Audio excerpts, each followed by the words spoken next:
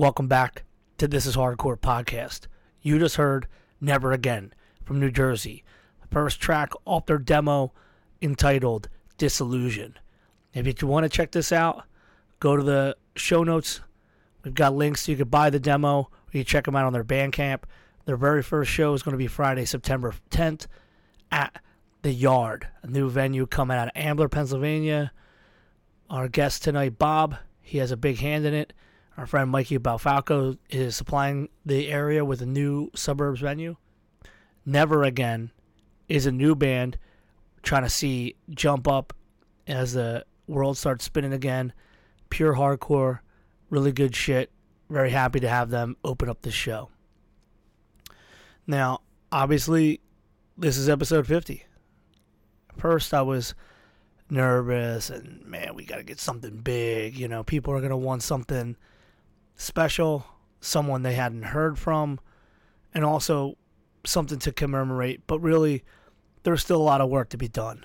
And if nothing about this podcast that I've learned more about is about showcasing people who have kicked ass for hardcore and things that have brought the culture to new heights. And so I find it to be very cool to have number 50 be completely about the upcoming, just announced FYA Festival, which obviously, if you've been a listener, you heard me talk about FYA Festival and about Bob Wilson. And there's a reason why I didn't release this on the Friday, is because I wanted this specific episode to come out on the Monday. As the show's announced, I wanted people who maybe wanted more information or wanted to hear about these bands and do something special for Bob, because all the years of Bob supporting me and being a huge hand at This Is Hardcore and a huge hand in my personal life and being a huge reason why hardcore is still kicking ass at this time. And so what we did was we staggered this release. This is going to come out today, obviously, and in 4 days' time, we're going to have episode 51, and we're going to do the whole Bob Wilson story. It's going to be absolutely fucking fantastic. And anyone who's heard me brought him up knows I have a high opinion of him. He's one of my favorite people on earth. And why not do an entire show just giving the background? But this show specifically is talking about some history in FYA, and then also the bands and everybody playing this announcement. It's the first time, because of COVID, we've ever had the opportunity to do an announcement. I don't think I'm going to do it for every fest. I don't know what the fuck I'm going to do. But episode 50, my boy Bob has his baby coming out today. Everybody's going to be posting about it. You're not going to be able to go on the internet and not see someone say blah, blah, blah, FYA. Everyone's going to be so fucking excited. And I just wanted to give my brother some support for all the years of support and talk about his specific show. So, without further ado, here we go. We are talking to Bob Wilson. If you haven't listened to this podcast yet, this is only going to be the first time you heard his name. But if you listen to any of the fucking episodes, I have dropped Bob's name many a time. And unlike all the previous guests, you're not going to understand some of what we're talking about here from Bob's past, because we're not talking about Bob exactly. We're talking about the thing that we always talk about on this fucking podcast, which is hardcore shows and fests.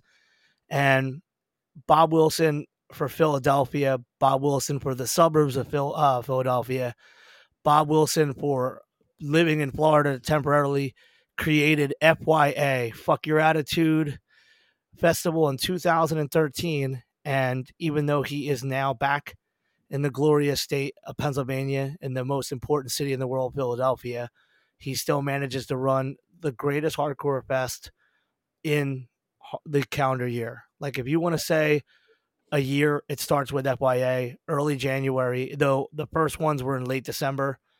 Every year starts with an amazing FYA, amazing amount of bands.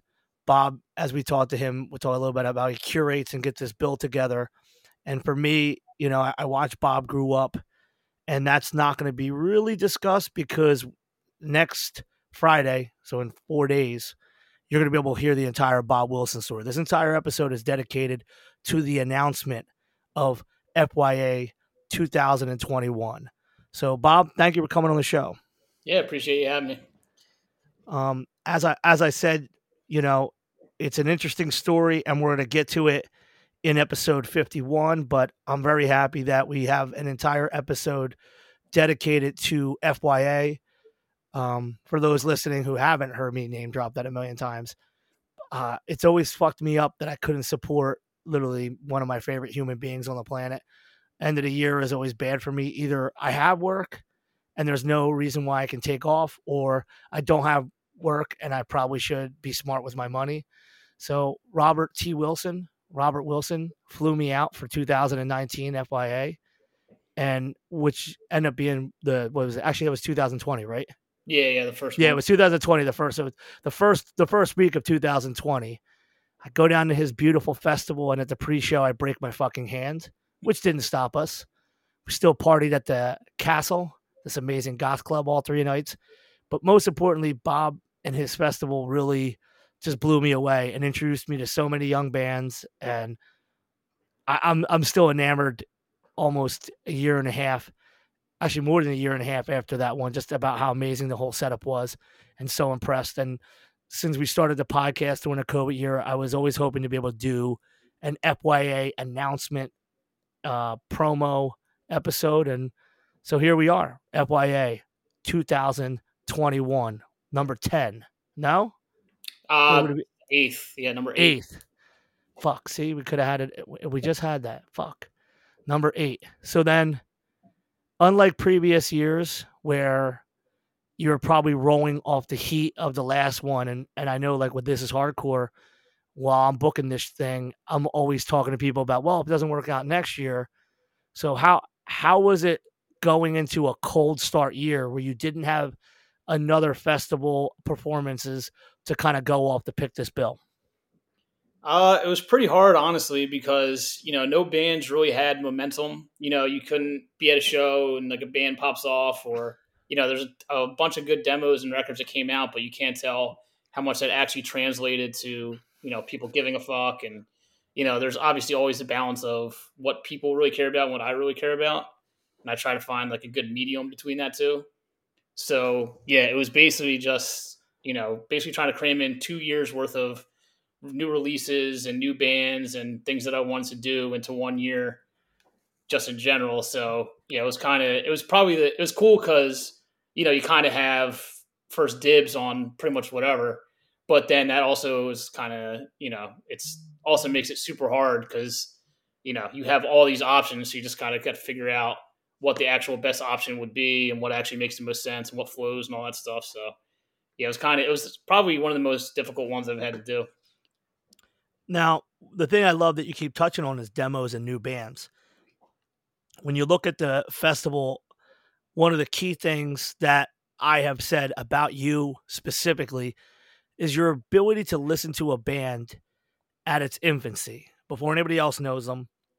You got your ear to the street, your ear in the internet, and you're constantly dropping bombs on us with bands that become the fucking band that everyone talks about. And I know we're going to talk more about that in your own personal episode, but did you, when you walked into doing your first FYA, think about the relationship of having a festival that was going to expose young bands, and how did that come to play? Yeah, I mean, when me and Sam first started doing it, at least on my end, there's a lot of good bands that I feel like kind of get overlooked and just aren't ready for the bigger fests that already exist and stuff like that. So it was kind of just, I like this band, I think this band's sick, but people really don't know them yet. So I'm going to put them on this and kind of try to show people stuff they may not know, and then bands that I think deserve recognition and are doing cool shit. So yeah, basically that's from the jump. That's basically what I've been trying to do is, for the people who think that, that hardcore sucks now, or like just because bands they really like don't exist anymore, nothing good exists. It's just kind of being like, well, the shit keeps going forward. So here's things that I think represent what's still good about hardcore and what you should pay attention to. What I like about FYA at its very earliest outset is that looking at, it's got to be a pain in the ass with festivals like This Is Hardcore, United Blood, Sound and Fury, and B&B Bowl and all the other ones taking up a lot of the bigger names. So at the very outset, you had a very curated lineup that was either workhorses and established bands that can fucking kill it, but you didn't run into the $5,000 to $10,000 guarantees. So you really were able to focus on some bands, especially in 2013. As I look at this list, there's so many of these bands in the earlier part of the bill that are already inactive. But I think the cool thing is someone looking at this flyer in 10 years are going to have all these bands to check out. They're like, whatever fucking happened to all these bands, you know? Mm. So where did you start in the sense of looking at bands to pull on that were not the headlining bands? Were you looking for bands that were centrally located, or in general things that you enjoyed and you didn't care about the kind of draw they were going to bring? Yeah, I mean, we kind of just went into it super blind the first year, and we didn't really know what. Not that we didn't know what we wanted to do, but specifically when I moved down to Florida and a little before, I first started going to shows there. I would be like, why is nobody like Blistered, for example, is a good example of that. I thought they were sick, and then people kind of knew them, but through Blistered, I found other bands, even bands like Cold Hearted and some other stuff that I was like, you kind of Florida pretty much didn't have like the greatest reputation for hardcore for a while. So, I was down there and I was seeing all these bands I thought were really good. And I was like, we need to kind of put these bands over, the same way you do with This Is Hardcore with hooking up, the local bands, the Philly bands, the younger bands from the burbs. And then, Florida as one big thing. It was basically just trying to show people, since the fest is in Florida, all this cool shit's going on in Florida. Start paying attention to these bands, pay attention to the Blisters of the world. And this trying to showcase them and, show people what Florida had going on at the time. I mean, just looking at that, I mean, if you say like you just looked at Blistered's demo and we're like, why weren't people fucking with them? I think going back to what I've said this whole time is there's a kinsmanship between you picking something like Blistered and having the outlet like FYA to amplify what this band's potential was. And now looking at the last 6-7 years, there's people that said they found straight edge and people that they found hardcore because of Blistered. And that's because of you, you know?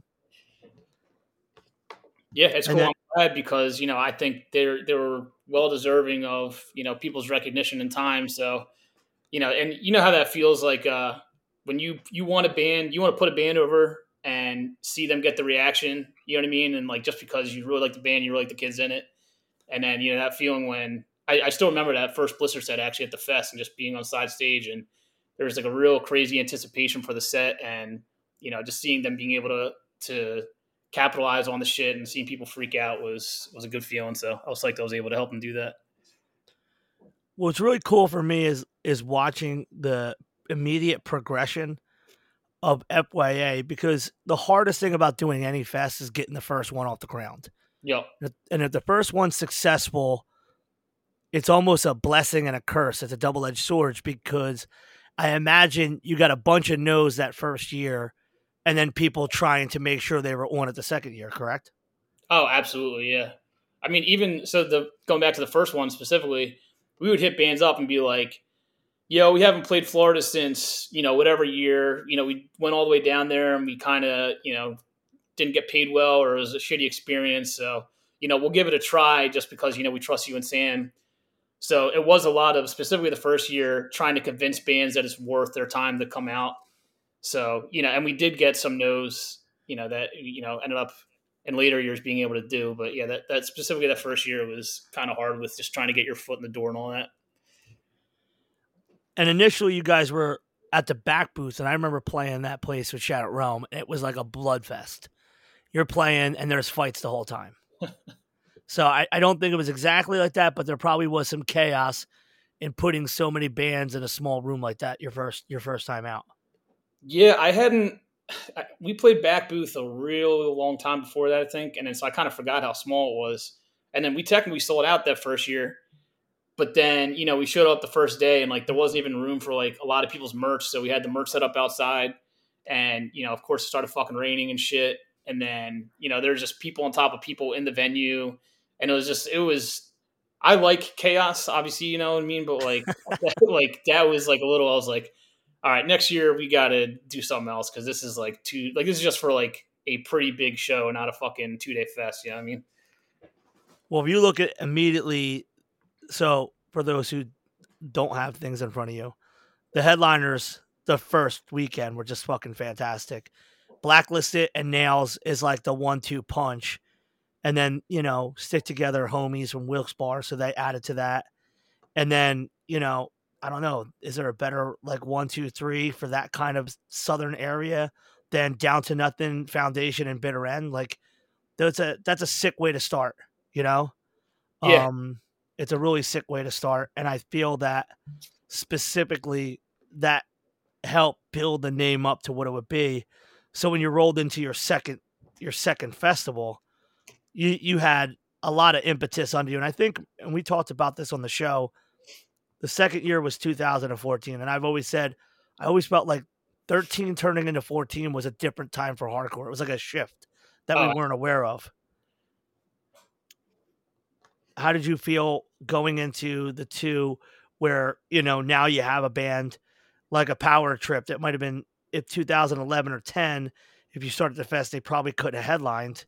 And, they became one of the, you had three of the biggest names in hardcore at the time, which is Cold World, Power Trip, and Rotting Out, all in the top row. That's fucking fantastic. yeah. They I will say so for the first year having Foundation and Blacklisted and Down Nothing and Nails gave it some sort of like a stamp of approval for being a legitimate hardcore fest. I think you know what I mean, which is I'll always be thankful for those guys for coming down when who the fuck knows what the hell they would have expected coming down for it. So going in the second year, actually Rotting Out dropped because they basically I can't remember what happened, but they ended up just playing Triple B Fest that year instead. But yeah, so yeah, I just went down. I think Incendiary is just direct for Down to Nothing that year. But yeah, just getting able to do Cold World, Power Trip, the Code Orange set at the time was like very crazy. Well, that was that year. That was that year they did a tour with Twitching Tongues, which is like, I saw that show with you and Loti and was like, wait a minute, what the fuck? Who are all these asshole kids? Yeah, there was a pretty seismic shift when that fucking record came out and they did the whole tour on it. So getting them to play was cool. They were able to come down for it. Yeah, I mean the lineup really is unbelievable, and there's some bands, and this is something that comes with every festival. You hook up some smaller bands, you might bring them on for a second year, and then at the same time is you got a whole new bunch of bands that you pop in. And I even like that you were bringing some small bands down that I think like kind of got overlooked at different times. Like Steel Nation early would play This Is Hardcores, but they really didn't catch on, so they kind of fell off down here. But it was cool that you were bringing them down. And I wonder do you think because the fact that you were, from the East Coast, like our section, when you had ideas about what would make Florida work, if people were just excited because it was something they weren't thinking about? Because it was like from our perspective on how we would put on a show. Yeah, it was. I've always been more than willing to listen to younger friends and other people in bands and shit, specifically from Florida, and just kind of if they have like Steel Nation is a band that a lot of my friends in Florida really liked, and then for me it made sense because they were on Double or Nothing back then, and they always had real good Florida shows. I know. So I was like, fuck it. I mean, they haven't been to Florida in, whatever amount of years. So I feel like all the people who, haven't seen them in a while, because in the Northeast, you get to see them a good amount. So bringing stuff like that to people that don't really get to see that kind of stuff often, makes it not easy, but, that's always something to be mindful of with, bringing shit down. Now, looking at some of these bands, and this is a thing that, we're going to go way deeper into in episode 51. There's so many bands, especially like if you look at your pre-show, where it's like, yeah, you'll book this whole fest, but the pre-show really does showcase, especially that year, your specific love of like the fast, grittier punk side of hardcore. I mean, Hard Stripes and Protester, that's a good back-to-back small show that I could see you doing here if you could. Yeah, that was there was a kid from down there that asked me if he could do a show. He's like, "Yo, do you mind if I do an after show? I think it'd be cool with some of these like local bands." I was like, "Yeah, you can do whatever you want, honestly, as long as it's." My rule all the time, or at least early on, if people ask me to do that shit, is you can do whatever you want. I don't care, but just if you could just kind of let me know what you're planning on doing with it, because I don't want my name attached to some bullshit that I hate, or I don't want associated with, what I'm doing and all that. But yeah, I think that app show is a real fucking good one. Yeah, you guys had that. Then you had another one with that short-lived band Modern Pain. And it just shows that, yeah, you're definitely still fucking with all the heavier shit that was very popular at the time, but I know that you have a special place in your heart for all the faster, grittier, 1.5 minute song style hardcore. And I think it's cool that through those after parties and just in the bill in general, you were able to still balance the equation out there.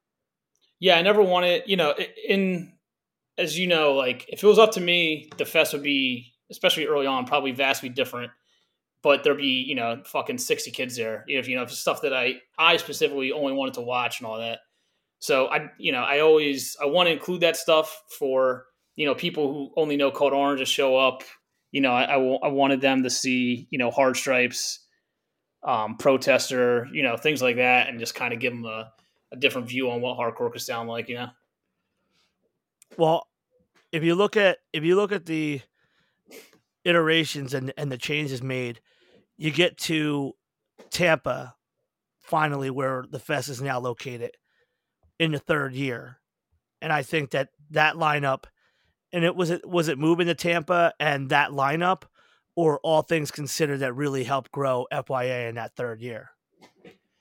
Tampa's a thing. So after the second fest, so the reason it was in Orlando in the first place is because that's where Sam's originally from, and he had ideas on what he wanted to do venue wise and what he thought would be cool and all that. And then I personally, I was always kind of like, I kind of feel like Tampa is a more central location, but I get why Orlando makes sense. So the second year venue wise was a disaster in my opinion. I thought it was a cool idea in theory, and then like the fucking stage broke like the fourth band of the first day. This fucking dumb fuck broke the stage, and then so the rest of the weekend it was just not. They basically just didn't have a stage the rest of the weekend. It was really annoying, and it was too big, and I wasn't really feeling it. So then, as soon as Sam wasn't in it anymore, one of the first things I did was hit people up, and I was like, "What are venues in Tampa that would make sense for this?" I kind of want to change locations and all that. So, that's when I decided to just move it there and then put it at the Orpheum. One of the coolest things I think also that you did with this fest from the outset, and I always appreciate it, is it's such a pain in the ass with a Friday show.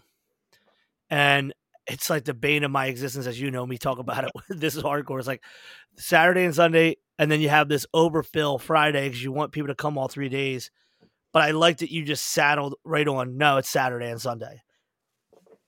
Yeah, I don't even remember why we started doing that, but then just talking to people, I was like, yo, Friday sucks. You got to fucking get out of work or call out of work and then go right there. So me personally, I'd rather be tired as hell on a Monday going to work than have to, use personal time or whatever to go to a show on the Friday. So yeah, I prefer the Saturday, Sunday model more than Friday, Saturday for sure. What's coolest about the number 3, not only with the anime flyers and all this cool shit, you had a fucking all out war next to Rival Mob one night, and then you got Turnstile and Blistered with so many different bands in between. And I feel like you think you were more comfortable that year than any previous because you kind of had a better sway of how things are going, what kind of people are turning out, and you knew what kind of bands you were looking at? Yeah, so, with Sam, it was kind of just like, we would kind of go back and forth on what bands to do, and then we'd have an idea and pitch with the other one, and we kind of both had free reign to do whatever the hell we wanted. So, being as it was my first one, just by myself, it was more of things that I specifically wanted to do that I thought would work and be cool. It was definitely challenging as hell because, I don't have money to front for shit, especially for a fest or anything like that. So, I was literally like going around to friends asking, because I had to pay for bands' flights and all that stuff. So being like, yo, if you spot me now, I'll give you, the money back plus give you whatever at the fest and like all that stuff. So it was like it was a learning experience because I kind of had to scramble to just even pull it off because without people like Rob Goodspeed and some others, I don't even know if like I could have even gotten the bands down there and all that. So that kind of year was like a pretty big shift in how everything worked and bands that played and ideas to play and all that.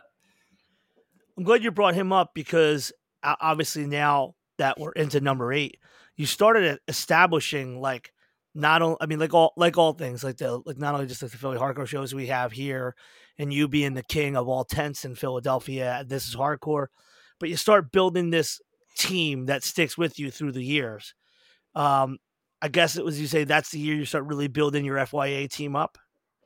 Yeah, I think that's a year definitely. Not that they didn't really, participate in the first couple of years, but Rob and Lennon for sure, and then AC. I have the people that I speak to every fucking day when I'm trying to plan it out, and then Rob and Lennon being the kings from North Florida and South Florida. You get two pretty good perspectives on what should be on there and what makes sense and all that. So yeah, I really, that's the first year I started to really value things that we would speak about. Well, that was what's interesting to me because I was looking at some of these names of these bands. I'm like, who the fuck told this dude anyone wants to see these bands? And then you're like, no, man, like I'm telling you, these are the ones that I'm like, all right, man, you know better. Like you guys know. And then you're watching these videos and you're like, holy fuck, people love these bands. And I think this is the year also where I looked at the lineup and was like, okay, cool, I know 10 bands. What the fuck? Like, and again, going back to the power of FYA is that it starts the fucking year off. So you start this year off with bands people have never fucked with. And I mean, you were telling me about 3 Knee Deep and I didn't believe you. And look at them now, Detained before they became Never Ending Game. Like there's all these different bands at different levels of their stuff. Some of them kind of fell apart. I mean, you had God's Hate. Now think about God's Hate. Like Yep. all these bands in these different stages of their formation or where they're at in their band, playing this small fest in Florida now, and years later, you're like, see, motherfucker, I told you. And that's that eye of talent we were talking about. But I think there has to be in some of you like an inner child that's really excited. Like, see, I fucking told you. I told you this band was going to kill, Yeah, I mean, specifically for that year, because that was the first year 3 Knee Deep played, and then kind of, people had been talking about them for a minute, you know what I mean? But that was the first time they got to play in front of people from outside the area. And then people were like, dude, what the fuck was that? That was like the craziest shit I've ever seen in my life. So that kind of started that. And then, Repentance came over for their only 2 shows ever in America. They did this and then they did an after show. It ended up being the last Rival Mob show. And, even then it was kind of, they didn't really play that much at the time. So, that being their last show was like pretty crazy in retrospect. So yeah, there's a lot of crazy shit going on that year. Now looking at as you're growing, which year do you think people started coming at you and being like, not the small band saying, hey, can my band play? What year do you think at this stage where people are saying to you, hey, would you think about having blah, blah, blah? Or were you still having to chase everybody to get them on the bill? I very rarely would get hit up with, hey man, would you be interested in having us?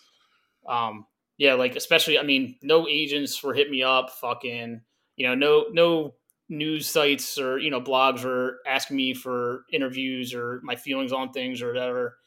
Yeah, I don't even know what the hell year that probably started happening with people actually. I feel like this is a year that because of All War, Rival Mob, and Turnstile, and Angel Dust, Fury, all them, like people started being. I think probably the next year is when people would start asking me, if I'd be interested in having their bands play and all that. I mean, look at this. The lineup is insane.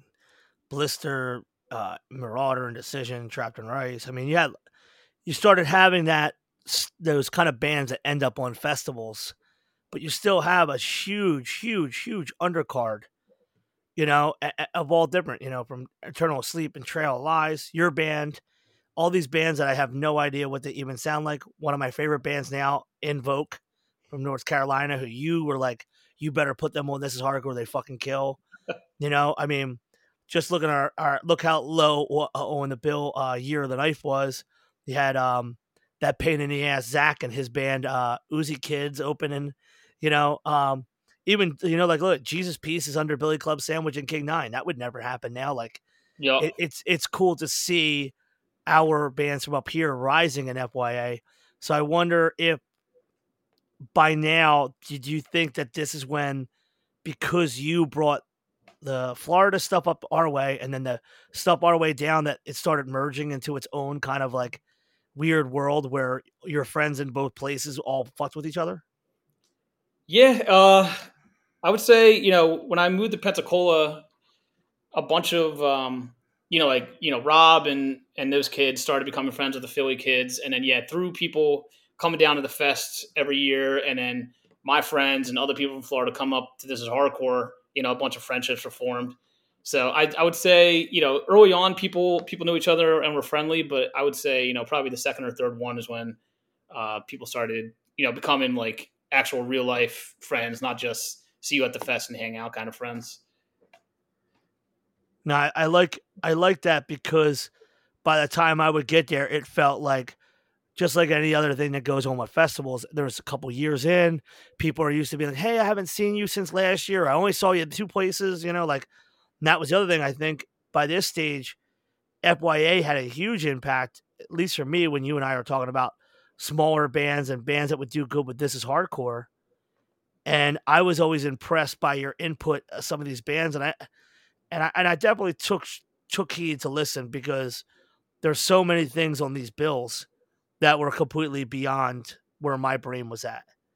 Like what the fuck? And then just looking at number 5 is another great example, because we talked about this heavily, where you book a fest and then, you know, different people are on the bill, then they're not on the bill, and then you have these problems where you book this amazing bill and you have this headliner, and then people are like, "Nah, I got enough. I'm not dealing with the headliner." Like, I think that was a growing pain and a learning lesson, but I also think it was so fucking necessary, because you put so much into this bill in the earlier stage, from District 9 down to Candy. Even that, I don't know who Death to Reason is, but like looking at all this, I don't know if a kid would be like, you know what, yeah, let me stay for one more. I'll stay for Chain of Strength.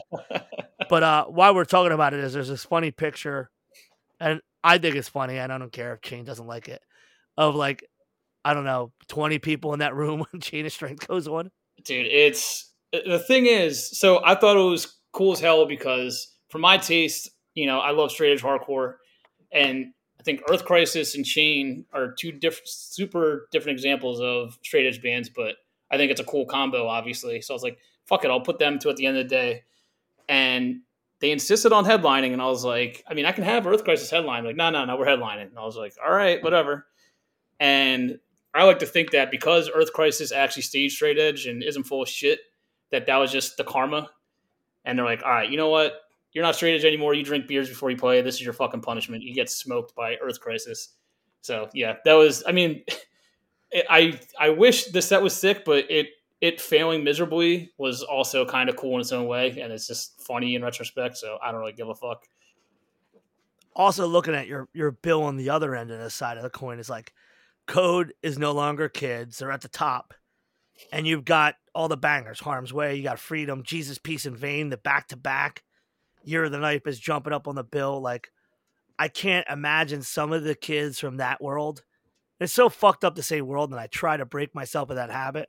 But we have to acknowledge there are kids that listen to, the modern what's going on right now, and they don't give a fuck about 3 months before they found hardcore. Yep. And that's a good balancing point for you to see, like, kind of like, okay, I could put something like Chain on here, but it may not go off as easily as just having blah, blah, blah. And you and I talked about that. Yeah, that year too, specifically, after Infest dropped, I've loved Iron Age, from the start. So every year we did the fest, I would be, hitting them up, be like, yo, if you guys want to play, it'd be awesome, whatever. So that was, at the time, I was excited just to have them be able to play after years of kind of trying to chase them down. You know what I mean? At this point, the fest was around for 5 or so years. And then personally, obviously, with everything that ended up happening, being able to say I booked them and got to see at least one step from them in the last few years. I'm pretty glad that it ended up working out the way it did. Yeah, I completely understand that. Because with your bands touring at the time, Iron Age and you guys are friends, previous even doing the fest, and I think that that's another thing worth mentioning is, which obviously we'll talk about more in your own little episode. This isn't just some guy we're listening to, just like, what, fuck it, I'm doing a fest. For those who think otherwise, Bob toured for a lot of fucking years. He put a lot of miles on. He's one of the only people I know who sang for multiple bands and toured multiple different times and had multiple records out on labels and never stopped. So a lot of these social connections that you had are the things that kind of became one of your strongest foundation points to kind of draw some bands in. Like, hey, remember we played together? Hey, and like, I do that still to this day. So it's cool that you had that opportunity from knowing them guys from the past to be able to pull them onto the bill. Yeah, I mean, I was never the oh fuck Bob's in town. We gotta take him out. We gotta go hang out. He's I don't know. I had friends, but I wasn't the coolest guy coming through and all that shit. So it was basically just I was able to use the we play together. I always loved your band. All that stuff, and they would remember me, but it's very rarely like, oh well, it's Bob. We gotta fucking do it. You know what I mean? But it is good that at least knew them beforehand. Now, I don't need to tell you because you already fucking know. It was FYA 6 that just outstanding. Like literally. And why was it outstanding for those listening? Look at number one is Bob pulled off one of the greatest feats ever created. He took a band that used to open in like 2 or 3 fests beforehand, and he had them play After Terror. When there's bands like Sick of It All and Earth Crisis that don't want to play After Terror, and it's still to this day like a fucking like we could put you on the History Channel like Modern Marbles. How you took a local band and put them last After Terror, and they fucking killed it. That's yeah. I mean, building bands up, via your doing a fest is one of the coolest things to me, and seeing the progression and stuff like that. So the first 2 years I kind of ran out of room. I was like, 3 Deep has to play every year, but I don't know where the fuck to put them because they're going to smoke pretty much anybody they play after or before. And then, I was having trouble with the headliner and trying to figure out what to do. And then I was like, you know what? The idea of them opening and then ended up headlining in, like a 2-year span is A, hilarious. B, could actually work because that's like, the curse of the headliner. That was literally brought on by Chain of Strength, I think. Because I was like, fuck, man, every time a headliner plays, like there's like a walkout or people don't stick around. And I was like, well, maybe this is like the one thing. I was like, let's try it at least, switch it up and then, have them headline the fucking day, the second day. And it actually paid off and that was awesome. So to this day, it's still super funny to me that it ended up happening like that. And I should announce Eco Strike, which is like a band that came out of the womb of Blistered. They end up playing after Incendiary, which is another like only in Florida, only at FYA as this possible moment, Yeah. I mean, I kind of look at it, like not that Blacklisted couldn't headline other stuff, but every year this is hardcore, Blacklisted would have the headliner spot, and I always thought that was cool. I like the local representation and you're putting on for your fucking city and all that. So I like the idea of just having 2 Florida bands being like, yo, Florida is strong enough, and this fest is strong enough to have these 2 bands from here both fucking headline and both kill it. So it was cool to be able to do that.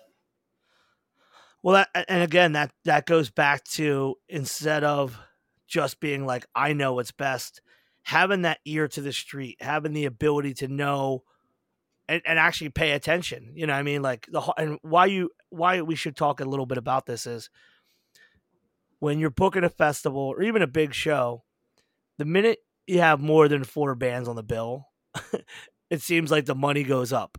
Yeah. And then what happens is you start getting 8 bands deep, 10 bands deep. Now you're like, fuck, I got to pay someone just to play last. And it becomes more of a chore to find someone if there isn't like an automatic, oh yeah, this makes sense, the stars align, and we lock in a headliner. And so when you're talking about the curse of a headliner, dude, that's been my biggest burden. If I could just book the fest based upon merit, who will have great responses and not have to deal with the ramifications of chasing a band down and offering them X amount of money, even though it's probably more than they should get just so they play last. Yep. Solved yourself so many headaches. Literally, a Marvin Marble or a modern marble in that one. I mean, and yeah, going off that too, like, you know exactly what you're saying. There's the balance of, well, I need a big name to put on the fucking flyer to get the normal person to pay attention to it, but so I had to pay him X amount of money. But is that amount of money going to equal? I feel like hardly ever at a fest, no matter where it is, the money you pay the headliner is not equal to the reaction they get. It'll never, no matter what it is, with probably few exceptions. So trying to balance, giving them the amount of money the headline and the reaction to deserve it. It's literally, if there's somebody that could actually 100% foolproof solve that, they're much smarter than I am. You know what I mean? So as a bane of my existence every year, and we spend if I had a dollar for every minute you and I spent talking about who the fuck can we get the headline, and that's another thing I because we're going to do a whole episode on Bob. Bob has not only become one of my biggest supporters and someone who I help learn get into shows, but Bob is the ultimate consultant, and he's the guy I go complain to. Because if you don't have someone to complain to, you have nothing. You need someone to kind of like go, can you fucking believe this? Or, I can't even believe I can't get them for this. And I think there's got to be some lessons learned from you hearing me go through it all the time. You're like, I'm not dealing with that bullshit. 100%. Not like in I'm just going to do the exact opposite kind of way, but just I've definitely paid attention to what's happened with you and things that we've spoken about, and try to use that going forward to integrate it into what I do. Now, as we're rolling through these, this is the year I was here. This is the year. It was fucking sick. I fucking loved it, actually. And the funny thing is I'm on one hand, just the first night, not excluding the pre-show, obviously, just the first night, I got to see bands that I've seen at home absolutely kill it. Payback, the fight, then I get to see a band that now, because of FYA, we're booking them, we're putting out their fucking record. I got to see MH Chaos in the flesh. So I thank you for that, just that alone. And then, but just, dude, like standing there and watching that never ending game set, and then standing on the side and seeing how many people sing along for Magnitude, it was like, Jesus fucking Christ. Yeah. Magnitude's another band, like 3 Knee Deep that, I met those kids when they were touring with their bands beforehand. And then I think they'd been a band for, probably 3 weeks before I asked them to be on the fest, because I love the demo when it came out. And then just seeing them end up being able to do, play right before Killing Time, kill it, and just hold their own it was really fucking cool to see. So, that's like a group of kids. There's North Carolina kids, like the Invoke kids, Magnitude kids that, have always supported and come down. So being able to throw that support back and help them out, I like doing that a lot. And then, I mean, I love when someone says on the internet, "This is irresponsible." It's always my favorite thing, because it's like, I'm always like, is it though? Is it really irresponsible? But having to deal with the crowd the minute, like, and it's like typical to all hardcore shows. Like Sunday at that thing, obviously Inclination had an insane reaction, One Step Closer, but being on stage for Mind Force, it was the embodiment of what I think about a festival scenario, when we're talking about everybody getting a reaction that wouldn't be from their hometown, like at an exaggerative level, because it's a bigger place. There's people from all over, and the vibe was there. And right after Mind Force, the vibe just went, uh-oh, because 3 Knee Deep's got straight up riot shields on the side of the stage. And I was a part of a team that sole purpose was to make sure the PA speakers didn't get knocked over, which I was both frustrated and thought was hilarious. That, like, of course, we're still fucking dealing with this. But I this to me, looking at that fest overall, and in general, all the things. This is something that you've curated, and it's something that you understood specifically how to build bands up in the region, which is where you were talking about.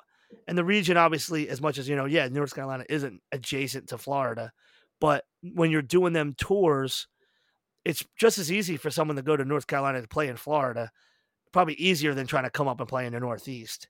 And Yep. I think because you had that little intrinsic information from being down there for what was it, year and a half, 2 years you were down there? Yeah, just about 2 years.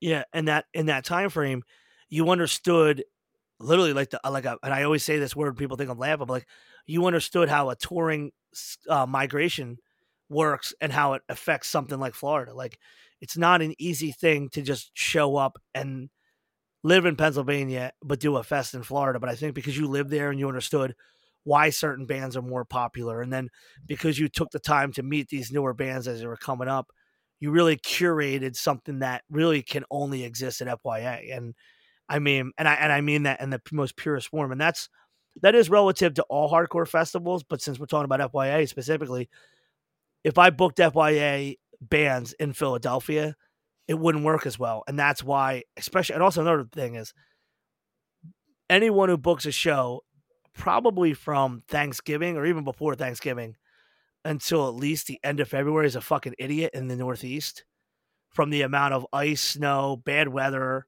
holidays, Yep. football, all this bullshit that's going on. But Tampa's untouched. Like Tampa's, I mean, even when was the Super Bowl that weekend or somewhere that was supposed to be like, what was it? Was there some? Dude, there's fucking. I love football, obviously, but every fucking year it's the playoffs start that weekend. It's like wild card weekend, pretty much without fail. So it's it sucks. It's like, I mean, luckily the this year it's the league went to 17 games, so it'll just be the last week of the regular season. But trying to figure out what's going on with the game while trying to watch as many bands as possible, it's a shit show every time. That's like the only real downside is the timing's like just a little off, but that's about as good as it's gonna get. Um, so like I was saying, you go ahead, you book a fest where you're not going to do it in California because they just had the toy drive. It's right after New Year's, so it's probably there's people that probably go to vacation in California, but it is a fucking perfect opportunity for people from the East and anywhere to come down to Florida and some of the coldest things. And I think that another aspect to the fest that kind of goes unlooked at as if you wanted to draw someone to somewhere like Florida, what better time when it's freezing as shit or miserable, or you have holiday time, right? Yeah, exactly that. And then, I mean, I will say that I think one of the first years we did it the day after Christmas, which was the worst fucking idea to ever happen. But mine is that, you know, especially early on when I was down in Florida and, I didn't really see anybody from up here as much as I wanted to. I was like, well, fuck this shit. Like, I'll do this, book my friends' bands, book bands from up north and make people, come travel down and at least be able to see, my friends from back home for a weekend. You know what I mean? So I was a little selfish for the reasoning for it, but I think it worked out for everybody. And I think everybody at this point looks forward to getting the fuck out of the cold for a couple of days, in January. So Nah, it was a blessing. I mean, I remember specifically getting to my car and fucking freezing, but I had the foresight to put a heavy jacket on in the car, so I knew like, okay, all I got to do is get off this fucking thing, and boom, we were set. Now, again, now we're back up to the present. For those of you who don't know shit about FYA, that was a 45-minute precursor history, and now we're gonna roll into FYA 8. So we're back. How was it now in trying to keep the motivation of people to come into something like this knowing all the precautions and all the thoughts that things could get canceled? Like, where was your mindset at saying fuck it, I'm still going for it? just as soon as things started clearing up at least a little, I was like, all right, well, we'll see how the next couple weeks go. We'll see how the next couple months go, and then I'll just kind of hit people with a quick text and be like, "Yo, if I were to do this, would you be down?" and pretty much everybody was so just ready to fucking play something after not playing it so long. I had very few people being like, I don't know, like we'll see how it goes. There wasn't really a lot of hesitancy on people's parts, and I think people going back to earlier, I think people were so psyched to be able to have something to look forward to like this and to play, something like this. Ended up working out pretty well. I think that's one of the biggest things that I was worried about as well. You have to ask everybody, like, hey, by the way, if you don't want to, it's okay.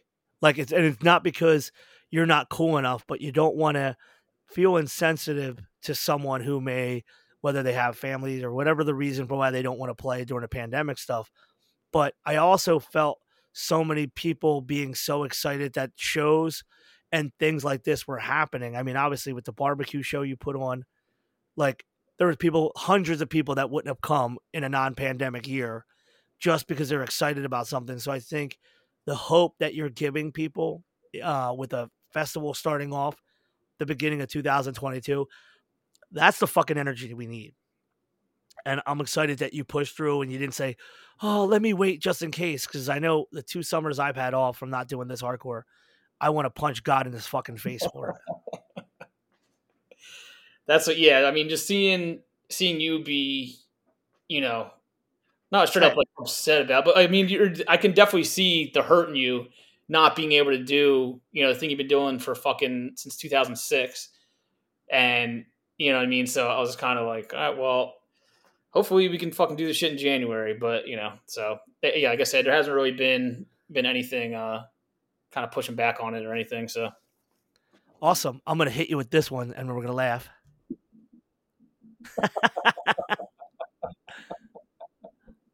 This is our cool ass intro music. Nah, I just wanted to do that to Bob. Since you sent me the list of bands alphabetically, we're gonna go alphabetically through this. Unless you have a different way you want to talk about the bands. No, it's totally fine. All right, we're gonna start off at the top. A band that I do know, and I fuck with them heavily. Age of Apocalypse. Yeah, the Hudson Valley guys. We brought them down for that Leeway show, the coldest show in recorded history in Philadelphia. Yeah, the coolest ever. And because I seen them, I heard the demo. I was like, this is pretty cool. I want to see it live to see how it translates. And then Payback, play with them Long Island, and they fucking blew me away. And I was like, this band, if people know about this band and they see this band, I feel like the reaction will just get progressively crazier. So yeah, they got a record coming out this year, I think, hopefully. So I think by the time the festival is around, I think that's going to be pretty anticipated stuff for people. I'm going to describe them as Life of Agony with more balls, like heavier, in some regards. And Bob put me onto them. We put them on a show that was the very least attended show we've done with some pretty big names, and overall disappointment. And when I was talking about doing the Year of the Knife record release, I knew we owed them, and I wanted to have them on the bill. And they fucking blew it up. Man, it was fucking sick. It was sick. Interestingly enough, the next band, All Due Respect, they played their first show at the Year of the Knife record release party. Lumpy's in it. You want to talk about it? Yeah, they put out the demo, and I know I only have a certain amount of spots every year, so I try not to go too crazy if I'm really into a demo or a band that comes out, and just kind of put myself in check and just be like, all right, dude, if I just fucking every demo that comes out that I fuck with, if I ask them to play immediately, then it's going to get pretty crazy pretty quick. So I held off for a little bit, and I was like, I'll see them if they are sick live, then I'll just say fuck it. And then their set, I mean, they open with Killing Time. The rest of the set was awesome. And then literally as soon as the set was done, I was like, yo, if you guys want to play the fest, just let me know. And just hard ass shit from New York with Lumpy and some other kids, and I think the fucking demo is awesome. So, Justice hit me up and was like, yo, I saw this video, and for a minute I thought that you was you on the vocals. And I was like, wait, let me check this out. I'm like, all right, I don't feel too bad about that. He's like, yeah, I thought you were doing more the shout thing now. And I'm like, damn, I guess he kind of looks like me. That's fucked up. You just hit me to these guys, Almighty Watching. Talk about them. Kyle Nywin, who is in Glory, does every design of every shirt and flyer in hardcore in 2021. He also sings Now for Justice, who opened last year or played second last year, I think. Yeah, he was telling me that he has a new band and I'd probably be into because it sounded like Burn and Dismay and some other kind of shit. And I was like, I'm curious to see how it goes. And then he sent me the songs and the same kind of thing. Like he sent it to me and I was like, I just want to put this band on right now, but I fucking can't do that. I was like, let's wait a little bit and see how I feel about it.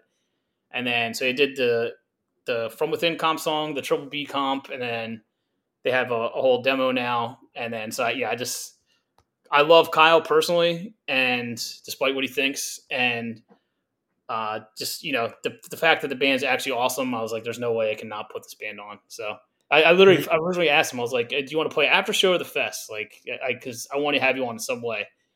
And then he's just like, I can't make that decision. I was like, all right, fuck it, you're playing the fest. Like, I don't care. Nah, I mean, the comp track was a hit.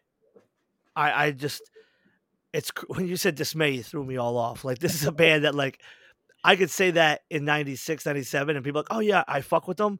It's crazy to think that that's like in the parlance now, but it's sick. And I know how you feel. You're like, I want to fuck with this band, but the next thing you know, it's 60 bands that are all bands I fuck with. But who knows them? It's always a razor edge thing. You could put them on the bill. People may not fuck with them, and you might have wasted a spot for something else. Yep.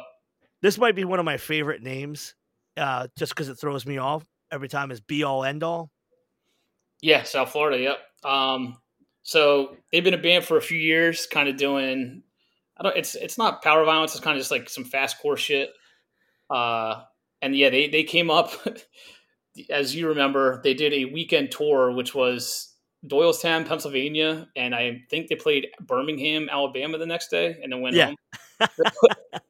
And which strategic, which is such a Florida band thing to do. Like they just do like when LOG came up for like a one-off from all the way from fucking South Florida. Like that's just a thing that those bands do, which it cracks me up. And they actually shows much to actually give a fuck and just want to play cool stuff. So. They played Doylestown with Shadow Realm and Dysphoria and all those bands. And I just love that band. And they have a new record coming out. And, the singer Toby's in he's in every single pit, for FOA. I noticed him before he was in a band and I thought he had cool style. And then when I heard he had a band, I instantly checked it out. And I'm glad it delivers.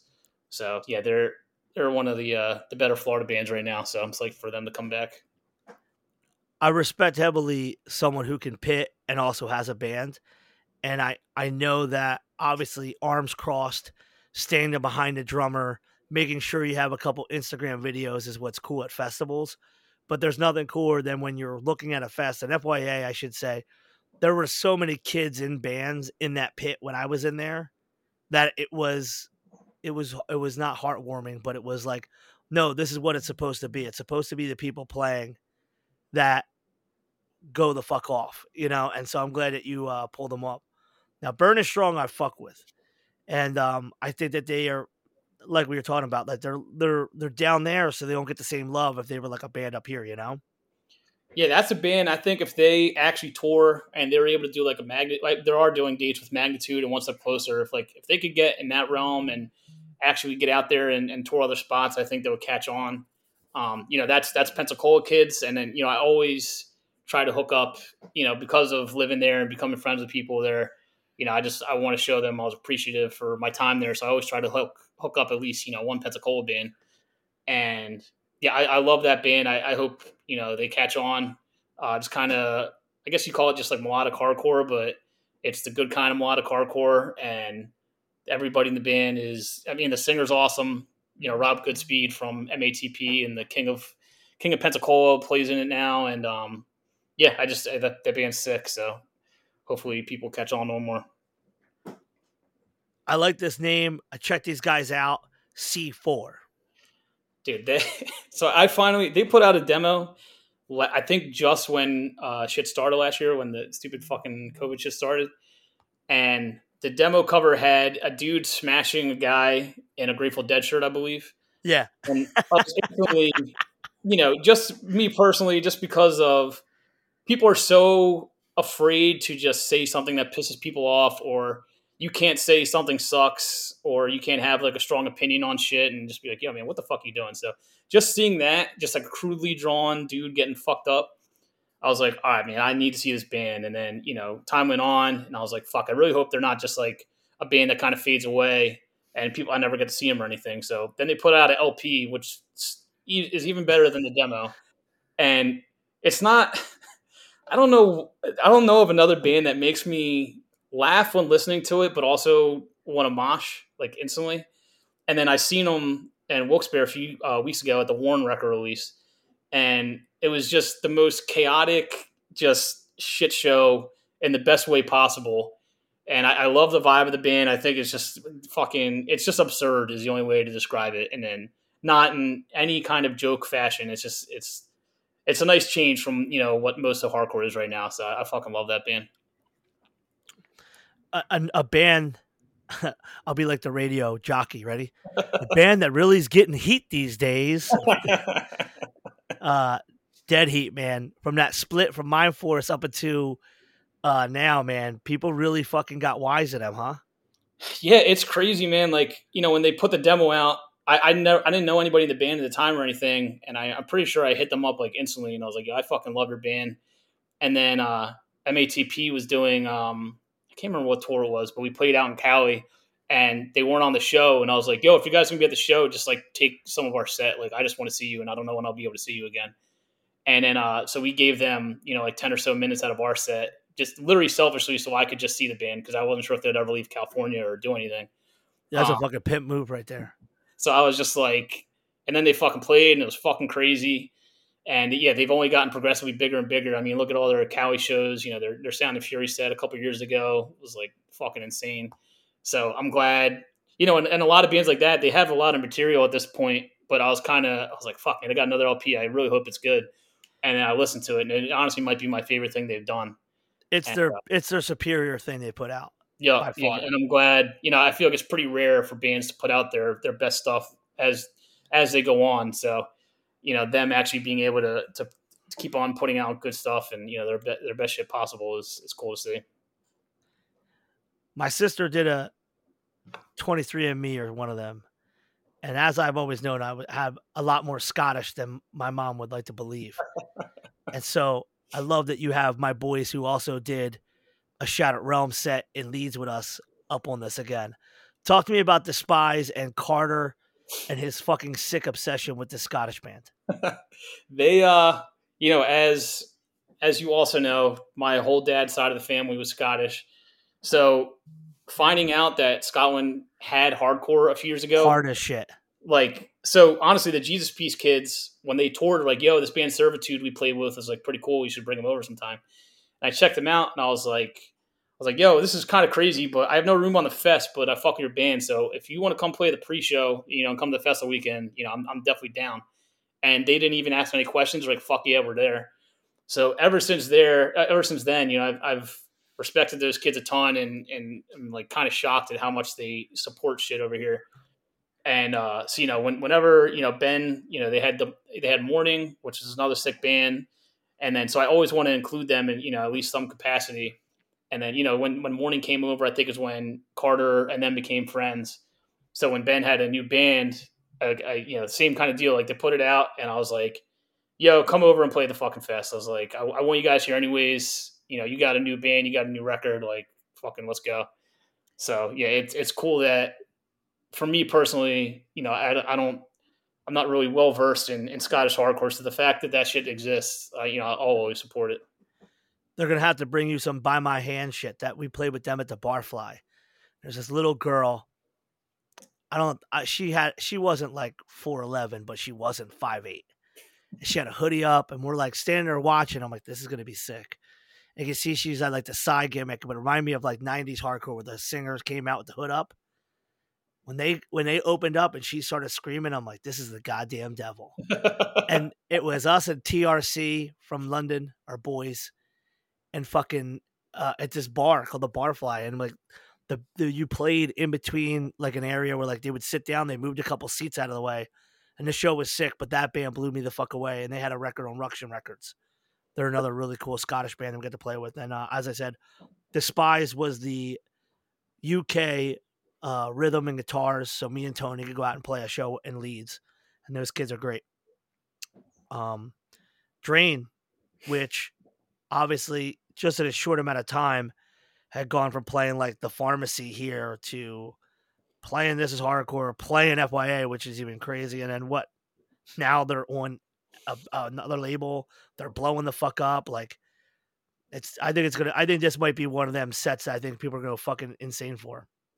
Yeah, that's again same thing. Like I said, I always try to if people hit me up saying I saw this band, you should check them out. I'll check them out no matter what. So that's a band. Jesus Piece was playing Cali, and they're like, "Yo, you should check this band out." We played with them in their hometown. It was like fucking crazy in like San Jose. I was like, "You guys played San Jose?" And it was crazy. And they're like, "Yeah." And I was like, "All right." I mean, if shows are popping in San Jose, that's sick. So I checked them out, and then that was probably three years ago at this point, maybe a little longer. And then because I really wanted to bring them out then, and I was like, you know what, I'll give them like another year to kind of put more shit out and kind of get some steam behind them. So then actually getting able to do them on the fest and seeing the reaction, and now they're on fucking Epitaph. Yeah, and they're those dudes like usually when bands kind of have like a quick ascension, they can kind of turn it into fucking dickheads or too cool for you or hey man, we just kind of just normal dipshit behavior, and they're super easy to deal with, and we're super excited to play. So I think the last set was pretty crazy, and I think this one will probably even top that. So should be cool. Now here we go, the first headliner we're talking about tonight. I love this band more than anything in the world. And not only do I love them more than anything in the world, I love that in 2021, hardcore loves this band more than anything else. Motherfucking E-Town Concrete. I am 14-year-old me is in disbelief right now because that's one of the first bands that I was like straight up obsessed with. I got Time to Shine and then Second Coming, and I listened to it constantly. And then especially in the early 2000s, I feel like you either on the side where you fucked with E-Town or you fucked with like the faster Bridge 9, Youngblood, whatever kind of shit. Like there's no crossover really, but so it's kind of like I feel like most people, if they like them, kind of had to keep that hidden. They were like, "Oh yeah, I don't fuck with that shit." But I was always unabashed about how much I actually fucking love this band. So, when me and you had a conversation, you're like, well, "What about E-Town?" And I was like, "Fuck, that would actually fucking work." I was like, kids definitely like them in the hardcore realm more than they have in a really long time. And then me selfishly, I get to fucking book that band and watch that band, and then again that Ant has no reason to be so cool and dealing with them. If I was him, I would be like, "Ah, man, I'm not wasting my time with this bullshit." But him being super down to do it and come down to play, and I don't know when the fuck the last time they played Florida is, and it's getting to put them on the bill with a bunch of other hardcore bands. I'm extremely psyched for that shit. I'm glad it worked out. So, I'm actually trying to do my best to make sure to bring his crazy ass to the castle. I gotta do it. I gotta get him to the castle. For those listening, E-Town Concrete, despite the way that the modern people look at hardcore bands that do not sound like You Today, Judge, or like a Madball, if there were a band that I would say embodies hardcore spirit, drive, ability to have its own personality come out in music, it definitely is E-Town Concrete. Every single guy in that band at one point was moshing at shows while they were playing. I've been friends with them guys since they started with the Red Demo. I think Ant's like a year and a half, maybe 2 years older. I mean, it might be the same year or a year and a half older than me. And so, like, here's this band that I saw as a demo, and now we're talking fucking long time later, longer than some of these kids going that way are alive. People have this idea that like because they have managed to take elements of hip hop and put them in the hardcore, that they might not be anything but a hardcore band, or that they're not hardcore kids. And I can't describe to you how incorrect that is. And so this is going to be fucking awesome. Now we're going to talk about our sister city to the south, Baltimore, and our boys in End It. My boy Akil. Dude, so I did a show for them a couple years ago at the Fire, just because I always try to incorporate bands from other scenes and kind of make them feel like, you know, you should come to Philadelphia and people should fuck with your band and all that. And the whole time, dude, he's such a good frontman and has so much fucking personality. I was cracking up between songs. He just took his shirt off, was talking shit the whole time, just being himself, and literally instantly won me over. And then, because I thought the demo was awesome. And that's another band. They were kind of quiet for a minute, and I was like, "Fuck, man! I really hope this band doesn't, you know, call quits or just kind of fall by the wayside with other shit." So then they came out with a new thing, probably about a year ago at this point, on a Flat Spot, and that's again the same. That's probably the best shit they've done yet. And that's another band. You know, they just did tour Shackled, and from all accounts, you know, people are going crazy in the different cities they're in. So that's a band that, you know, they're super catchy. You know, they're just, I think in front of a bunch of people, they're going to win a lot of people over. And I think the set's going to be pretty crazy. I couldn't agree more. And if you want to sit outside a show and talk shit, Akil's a heavyweight champ of that. And he's one of my favorite people to run into. He had me laughing my ass off for just 5 minutes when you did that record swap in October. Yeah, and, I mean, there's so much in hardcore now that's just, you know, the manufacturing line frontman that just goes out there, says, "Hey, what's up with this band, this and that." So anytime somebody actually has, you know, charisma and like a fucking personality and a good one at that, I love that shit. So now, God's Hate's been around a long time.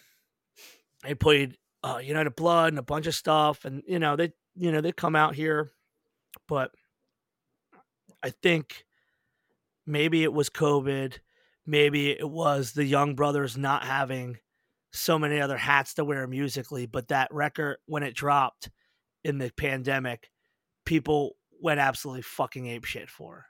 And I know as a fest promoter and as a promoter in general, there is nothing more not only important but great when you get a band like a God's Hate when they drop a record like God's Hate.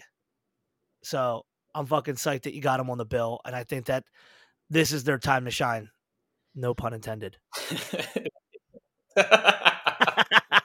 I had to try that. I've never did that before. Yeah, you definitely didn't have that fucking lined up. Your finger wasn't on the trigger for the last hour waiting to make the joke. As soon as you get to E-Town, 1 or 2 people after, you're getting hit with it. I don't give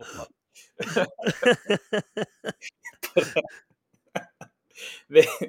They're a band, yeah. Like, I mean, you know, at this point, they played FYA fucking 5 years ago, the last Rival Mob show. And then they were kind of dormant for a while. And I was like, oh, you know, Nate's wrestling now. You know, Taylor and Colin have other shit going on. Who knows if they're even going to do anything. So then they put the record out, and I was like, Jesus fucking Christ, man. I was like, definitely, again, the same thing with some other bands where we talked about, just by far the best thing they've done. And I think kind of fully realized what they're trying to do as a band. And, you know, that's the set that I think is going to be the one that, you know, is like, oh, nobody's safe in the God's Hate pit, you know, that kind of shit. So I feel I have pretty high expectations for that set. I think they're going to be, because, you know, they haven't really played that much either on the record. So that's the first time they're getting through Florida. So yeah, that's going to be ridiculous. I will be ready in the triage unit to the front of the building during their set. Now we're going to talk about the weird band that only exists because FYA.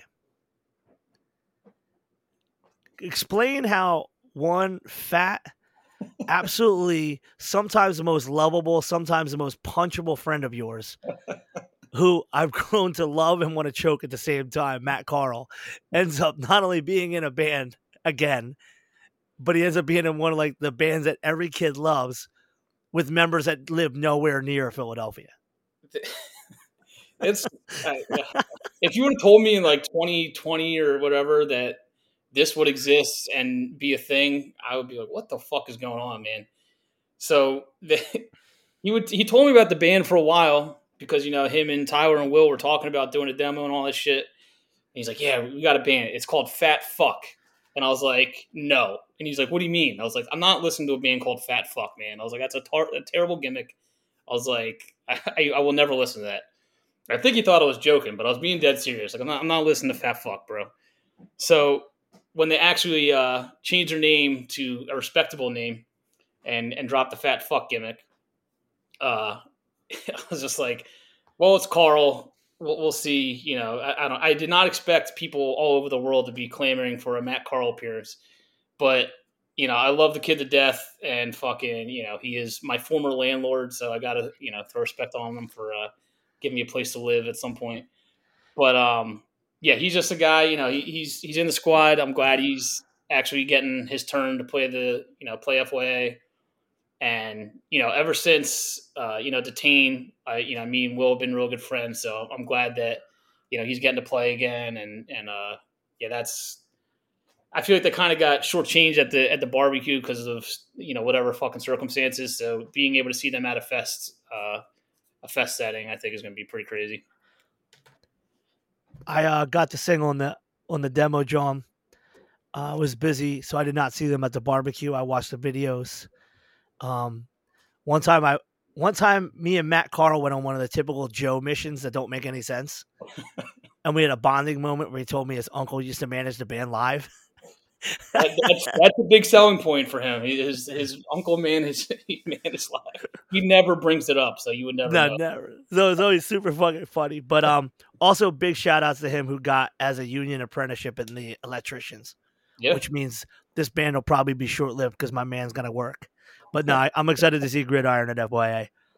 Now, what really fucking gets me pissed the fuck off is that when people like yourself and myself do something like a festival, the internet takes its weird turn and they take one specific moment and it gets exploded into this big stupid fucking thing.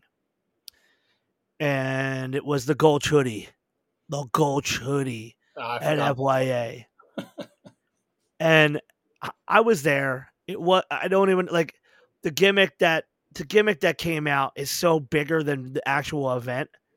And the people in the live, I have to say this just because people listening in the live, actual real life, no one really made that big of a deal. It was like, hey, during a goat, I'm like, what do you mean? Oh yeah, there's people waiting for the merch. I'm like, that's weird. Like that's it. That's weird. And yet it became an internet thing. But the bigger thing is that like you, Jesus Peace goes on that tour. They post videos of Drain. They post videos of Gulch, and I was just floored. And so Chris had booked Drain at the pharmacy, and I went down and talked to them, and I'm like, yo, you guys got to play. This is hardcore. And that set still just cracks me up. I think I watched it. I show it to people when people go, what's up at your fest? Just because it's funny. And I remember being with a bunch of the jiu-jitsu guys. And when someone got the double leg takedown on stage and it was Corey, everyone was psyched. And it was chaos. But if they, and this is what pissed, this is what I'm getting to, my long-winded thing. If this fucking band was just hype, it would have lasted a single summer. But I think Gulch has only grown in people, and I think that Gulch figures a way to embody the stuff that we talked about. Singers that aren't charismatic, people that stand behind bands with their arms folded. There's so much banal, boring shit that's attached to hardcore in a live setting that when you see Gulch, it's the complete antithesis of all that. It's insane balls of energy, music that people wouldn't be able to argumentatively copy easy, which is another thing that happens in hardcore a lot, is the carbon copies and the bands that sound very similar. And so the fact that Gulch is still making people pop, the fact that Gulch is still, like not only a fucking band that everybody wants to see, but like I already know that everyone is going to be ready for when Gulch plays in January. Yeah, a lot of hardcore is just, heavy shit or mosh parts, and, it can kind of get, repetitive after a while. So them just existing and them being as big as they are is fucking awesome to me, because, there's some times where I'm like, man, that's the only shit everybody's going to like forever now is the fucking heavy stuff. So, them actually being like a fast band, with parts that aren't just, your typical mosh parts and all that stuff. They obviously don't sound like fucking Ceremony, but the energy with them reminds me of when Ceremony started popping, in like 05, 06, I guess. And, it's not exactly the same vibe, but it's cool to see. And that's another band that, since it is people from Drain also, like, I mean, Golds could be on any label they want. They can get any guy to book their shit. They can do literally whatever. They have their choice, but they book their own shit. You talk to them directly. They print their own stuff. They they keep it more real than 95% of bands, and that's fucking awesome to see because everybody's already trying to skip 4 steps at every time and just get to the top of the ladder, whatever that is, and they're just actual hardcore dudes doing one of the most DIY bands going right now, in my opinion. So it's I'm glad they have the success that they have. Well, yeah, I mean that's huge when we talk about podcasts or we talk on the podcast about the bands. A lot of people don't realize how many fucking bands on these bills and these different festivals are trying to get away from doing shit themselves. Yep. What else can I not do myself? Can I get a manager? Can I get a booking agent? Can I get someone to print all my merch? Can I, if they had horse-drawn carriages, they probably could pay for them. It's at that fucking level of nobody wanting to do the work part that infuses the band to what they're doing. And so when a band who sells an insane amounts of hoodies and, every time they post something on the internet gets all the metrics that you would want, kind of, disavow the natural progression of, oh, I guess we're big, we need somebody, and still say, fuck it, we could do it ourselves. And like, yo, homeboy Elliot is a fucking carpenter on job sites, like working class. These are good working class kids. They love their band. They do it for all the right reasons. So I'm glad that people are still behind them. And I hate when anyone says that they're a hype band because they're the real shit. Yeah, that's the most dismissive, out of touch bullshit thing to say. What's up with Ingrown, man? Boise, Idaho. They had a demo. I think it was called Meathead a couple years ago. Maybe there's a song on it called Meathead. I'm kind of forgetting, but it's just super hard shit that at the time kind of reminded me of Think I Care. Just like real angry, just like pissed off shit that caught me attention, obviously, because it's from fucking Idaho. And I did not expect the band I got to be from there. Even though, there is a lot of hardcore kids from there and all that, but this band is like, I fucking love this band, and they just did a new. I was wanting to do them a year or two ago, and then I was like, I don't know, man. I don't really know if they're ready for it yet. And then they put out a record recently, and as soon as the record came out, I was like, fuck it, like this record's awesome. It's just an extension of what they did in the demo, and then I feel like they could play and have like last year we had a band Fuming Mouth that I kind of I was like, we'll see if kids actually care about this. I think this band's sick, but I don't know if it's going to translate. And they smoked it. So I think Ingrown could be the Fuming Mouth kind of set of this year. Well, I mean, again, back to that. Just that fucking sentence. Yeah, I fucked with them 2 years ago. No one knew about Ingrown 2 years ago. Yeah, that's the cool. Obviously, I'm not saying that to be like, No. What I'm saying is, that's the epicness of like the way that you go deep. You're like Dr. Claw sitting there drinking Dr. Pepper, listening to demos, keeping track. Like, all right, maybe in a year or so, this band from Idaho will be ready. And no, they're fucking sick. I think that it's cool that representation beyond the two coasts and a couple Midwest things get out there. I played Boise. I played Pocatello. And there's something special about when you're a band that plays a town that doesn't get tours all the time, that the fans of the people playing are really out there. They buy the merch. They come up, they say hello, and they're just excited to see bands that aren't from their area. So I think that's a cool move on your part. Now, how do you really say this name? I was also wondering it, but I believe it's actually Koyo. So it is Koyo. Yeah, I didn't know if I just sounded like a fucking dipshit whenever I talked about them, but I saw the video and Joey says we're Koyo.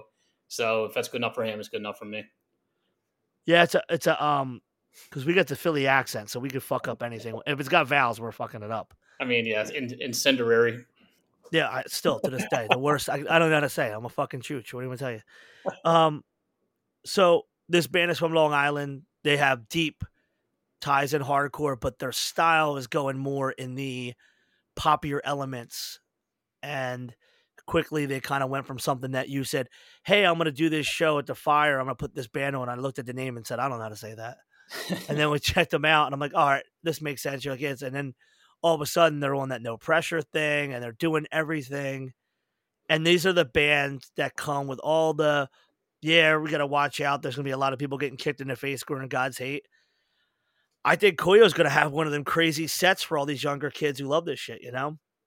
Yeah, and then I never want it to be any one type of thing on the fest. You know what I mean? I just don't want mosh parts for 7 hours straight. I don't want blast beats for 7 hours straight. You know what I mean? So having a band that you can just sing along to, and there's definitely a line that I'll never cross with booking a band like this. I think Koyo is on the right side of the line. There's definitely bands that I would just never fucking do in a million years because I wouldn't be able to look at myself. But I actually do love the band. Um, I love the record. I love the demo. So I'm psyched for them to get down to Florida and then have a different vibe from a lot of the other bands. Talking about other vibe, I think it's amazing when things that we do impact anyone outside of our area, let alone the country.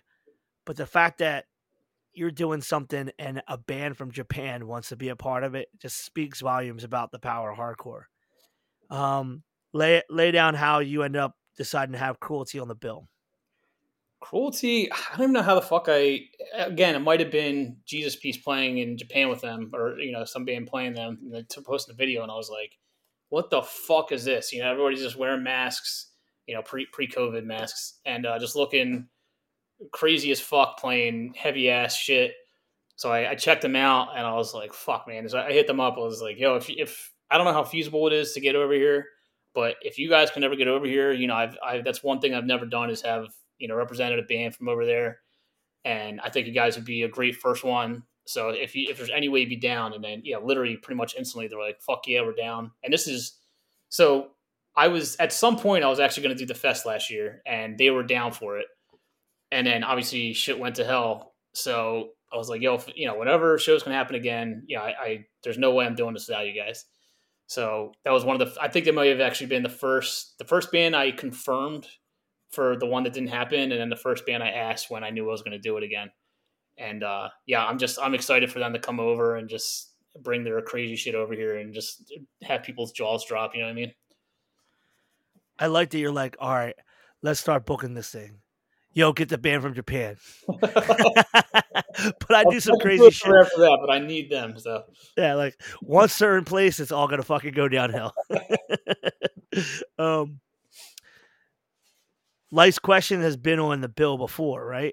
Yep, they played the last time. And this is a band that Midwest, but Baltimore people are popping for them. Give me the rundown. Yeah, just they basically all live in Philly now. I think minus a drummer.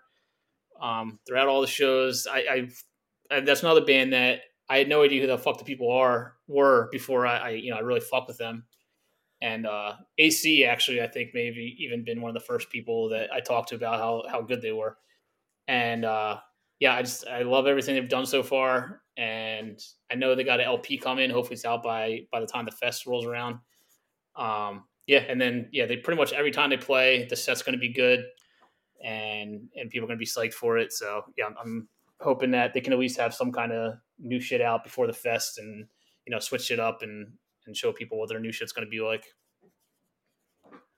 I mean, the coolest thing about hardcore is that at a certain time, an entire band can move to a city to make their claim. And I think American Nightmare, besides one or two members, sort of were like not all from Boston, but then all like centered in Boston. Time and time again, that happens in bands in the way that they grow. And so them moving here has made it a lot easier for them to be local to play some of this shit. So it's awesome that now they represent Philly on the fest, which is a thing that we love about FYA is so many of our bands go down there and get crazy reactions, Yep. I don't know, man. I think of straight edge and I think of straight edge hardcore that gets mad corny. And I think of straight edge hardcore that is like the 17th time someone's trying to be like Chain of Strength. But then I see something like Magnitude at FYA and I'm like, all right, there's people that could still take straight edge hardcore, put it in the right context, and it has a modern approach while still staying true to what I believe straight edge hardcore looks and sounds like. And that is 100% what Magnitude to me is. Yeah, like I was saying earlier, like as soon as they put their demo out the first year, I said you need to play, and then I don't think I've done a fest without them since. I as long as they're a band, I don't want to because with a band like this, I feel like it's very easy to just be full of shit and just say stuff and not actually care about what you're saying and just kind of up there, just kind of, just bullshitting. But I really think that, Russell and the other dudes in the band actually truly give a fuck about what the band's about and the things they say. And, I fucking love them. And they're one of the most sincere bands in hardcore to me. And I'll always put that above pretty much anything else as long as you actually give a fuck. And, yeah, I mean, the last record they did was their best shit by far. And, I know they got a new thing coming, hopefully. So, yeah, I can't wait to see what the reaction is this year, because every fucking year, it's just like, Jesus Christ, that fucking magnitude set. You know what I mean? So, No, they definitely held it down and made it really hard to follow. You start off and talk about our friends, Multiple Homefront Chaos. That's again, that's like a demo that I saw, and then I was like, dude, this name is fucking crazy. I got to see what the hell's going on with this. And I probably sent it to like 50 people that fucking first day. I was like, have you heard this shit? Like, it's like I don't understand what the fuck's going on. It's like the craziest band I've heard in like a while. It's literally just like, it's like neglect lyrics over just fucking like a Castle Heights band musically, I guess. I don't even fucking know how to describe it, but super catchy, chaotic. Not to play off you can hit the drum roll for that part, but hold on. Oh, I deleted it. Fuck. Oh, you fucking cock. I got that one though. Yeah, you gave me the seventh inning sketch instead. That's cool. Fuck. That was so bad. You guys got to take a break. That was fucking shitty. I'm fucking terrible at this. Anyways, the band is fucking sick. They played last year, and I was just like, we'll see how it goes. I think if people actually see them, they would fuck with it. And then the set was fucking ridiculous. Like I watched like from the side and the back a little bit, and it was just fucking the whole time was just nonstop craziness. And I feel like they're only getting bigger and better. So I was moshing with a broken hand wrapped up in ace bandage because I physically could not contain myself. Yeah, I saw you. I was like, you son of a bitch. I was like, I fly you down here. I feel like I ruined your life because you broke your fucking hand, and now you're tempting fate even more. Hey, man, listen. There's a lot of bands that say they sound like, if I had $1 for everyone's like, yeah, I'm doing this like neglect thing, and it's not. Like, there's always young kids who are excited about old stuff, and they try to, like, we're doing the kickback thing. And you're like, are you though? Like, but they're intrinsically, their riffs are intrinsically tied to bands that I grew up going all for. So it's like a younger band from a city that I love, Chicago, and they just, like you said, it's amalgamation of like the right sounds, and also for those listening, MH Chaos are kind of not playing at their full potential. They're all musically insanely talented. So like this is their goon band. So they're kind of like, oh, we're not gonna go full shred here. And you hear it, especially remember that the first one scene. It was literally the drummer sounded like he had fucking 25 arms. Yeah, that's why I say, like, don't sleep on them. Like, they play this shit, but that's not like that's not even half of their power. So I fucked with Living Laser hard, and we had them on after shows. No matter what we did, we couldn't make Living Laser cool to young kids. Mm-hmm.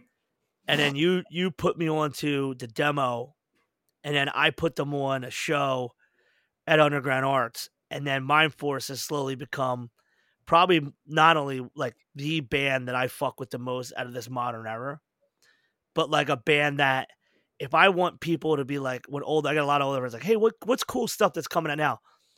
They got the 95% rating. I send this to someone, they're like, yo, this shit's fucking good.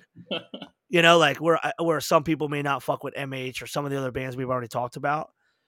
If you're an older cat, or you're gonna resonate heavily with Mind Force, but also the young kids really go off, and I think half of it is because JP really only grew to be about 14, and then it hasn't started growing since like probably his second year of high school. So people are kind of thrown off, like, oh, what's this little kid doing in this band with these old guys? I'm just fucking with Jake, because of the shows, and actually it was at FYA that I became friends with his daughter, and now like Boys with His Wife, like those are my people. That's one of those bands that another Bob Wilson find. And I got to tell you, standing on the side of the stage when they played was like, holy fuck! Like that's the coolest time that I had seen them until they played in Philly, and Homeboy just put the mic out and the whole crowd do the words. I'm like, it's gonna be one of them sets, huh? Fucking fantastic. Yeah, they like I did them in the Burbs. Again, same thing. Like the fucking demo came out and I couldn't stop listening to it. Showed it to everybody. I was like, I don't understand how this shit's so good. And you listen to the shit once and you know every fucking word, which is like pretty hard nowadays. I feel like, you know what I mean, to have shit that is retained by people. And then like them defeating the odds and actually being a band of older guys, and it just shows how good they actually are, that they're able to convert younger kids into liking them, and jaded guys into liking them, and like they're the most universally liked band in hardcore probably for good reason. And it's awesome seeing them. Those dudes have been fucking grinding forever, doing bands, going to shows, and I seeing a band like that actually get recognition and blow up to the way they have, and still being so cool about everything and willing to do shit. It's awesome to see. No, I couldn't agree more. Moment of truth. What's the deal? South Florida Kids is basically Elegy with a different singer, the kid who plays bass and Seed of Pain sings. And this fucking dude is like me in 2008 minus 20 pounds still. Like he is a scrawny motherfucker, and you would never know it by the vocals. Like you sound like the fucking devil. And super heavy shit. They played an after show whenever the last one was, and I think they opened with No Retreat is the cover, and then people are like, dude, what the fuck? Like that was insane sounding.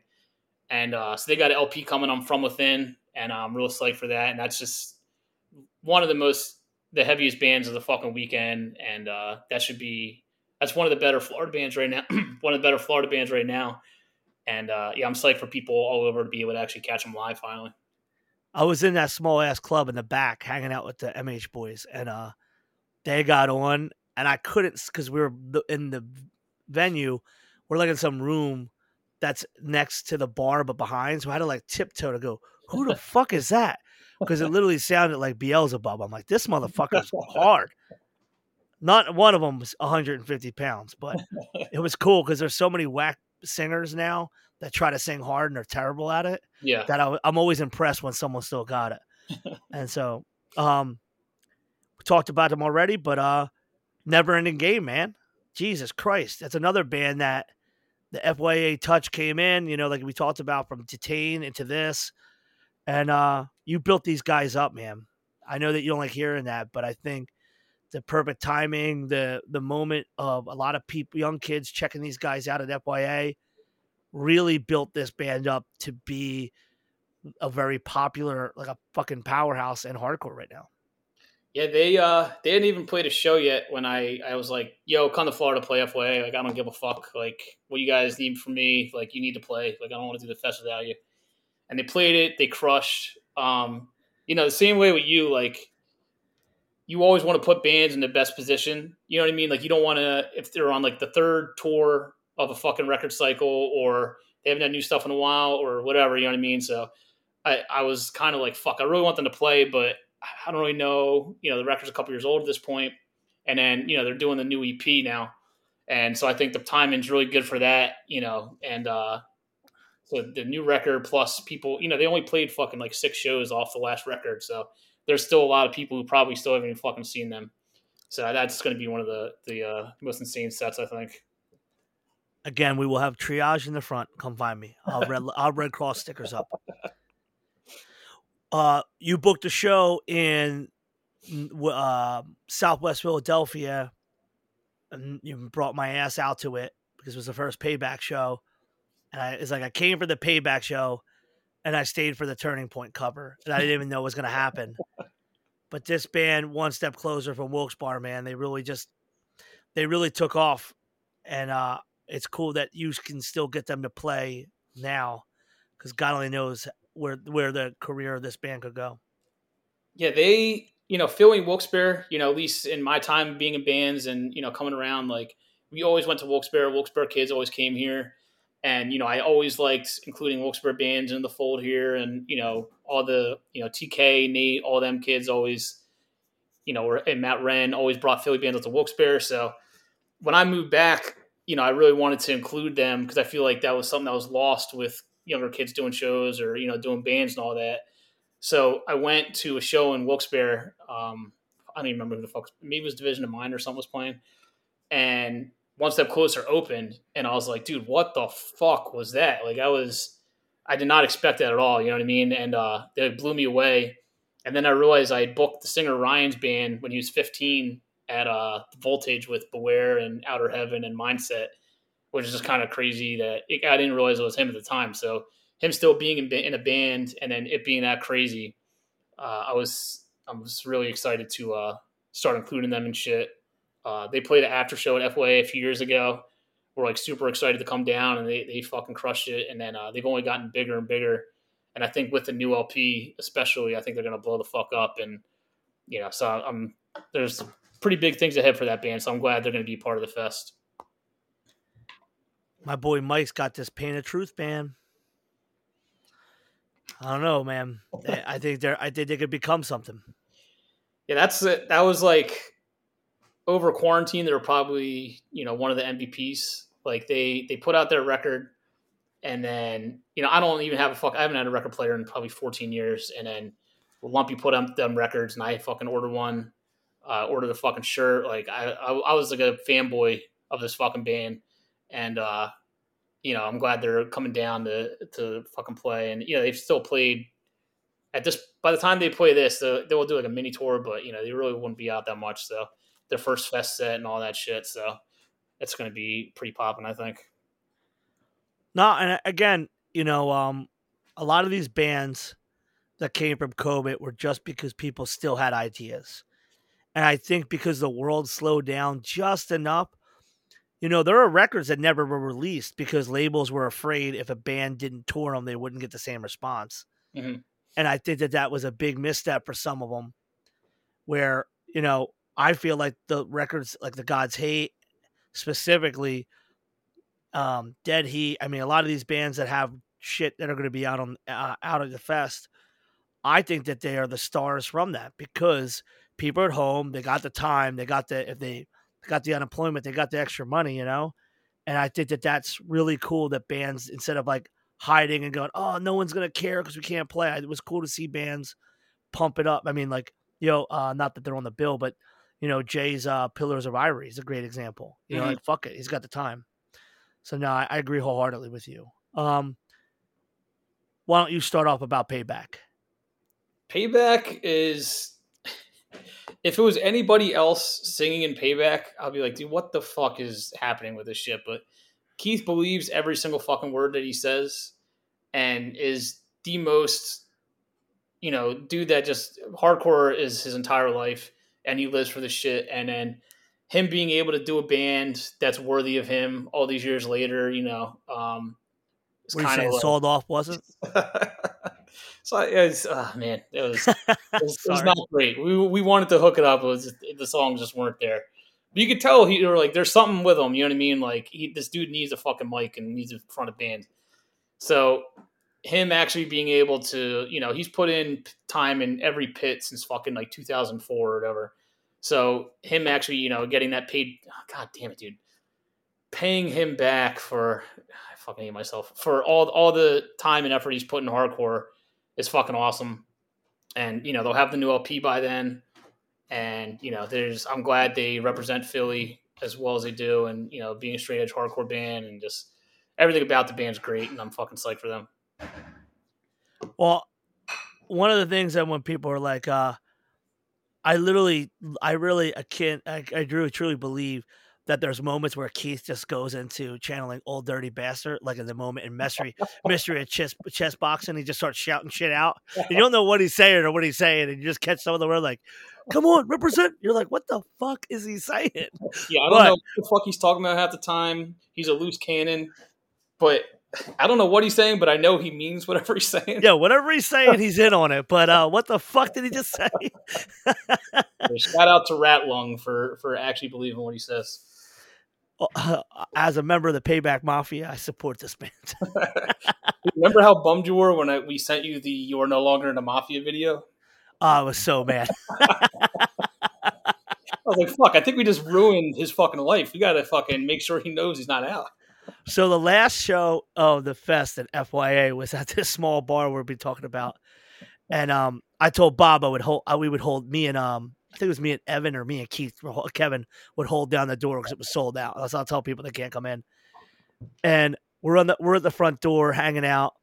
And Kevin Hare grabs me. He's like, "They're about to go on and play." I went, "What?" He's like, "Payback, motherfucker!" So we bum rushed through the whole entire small crowd just to mosh for like 2 Payback songs. I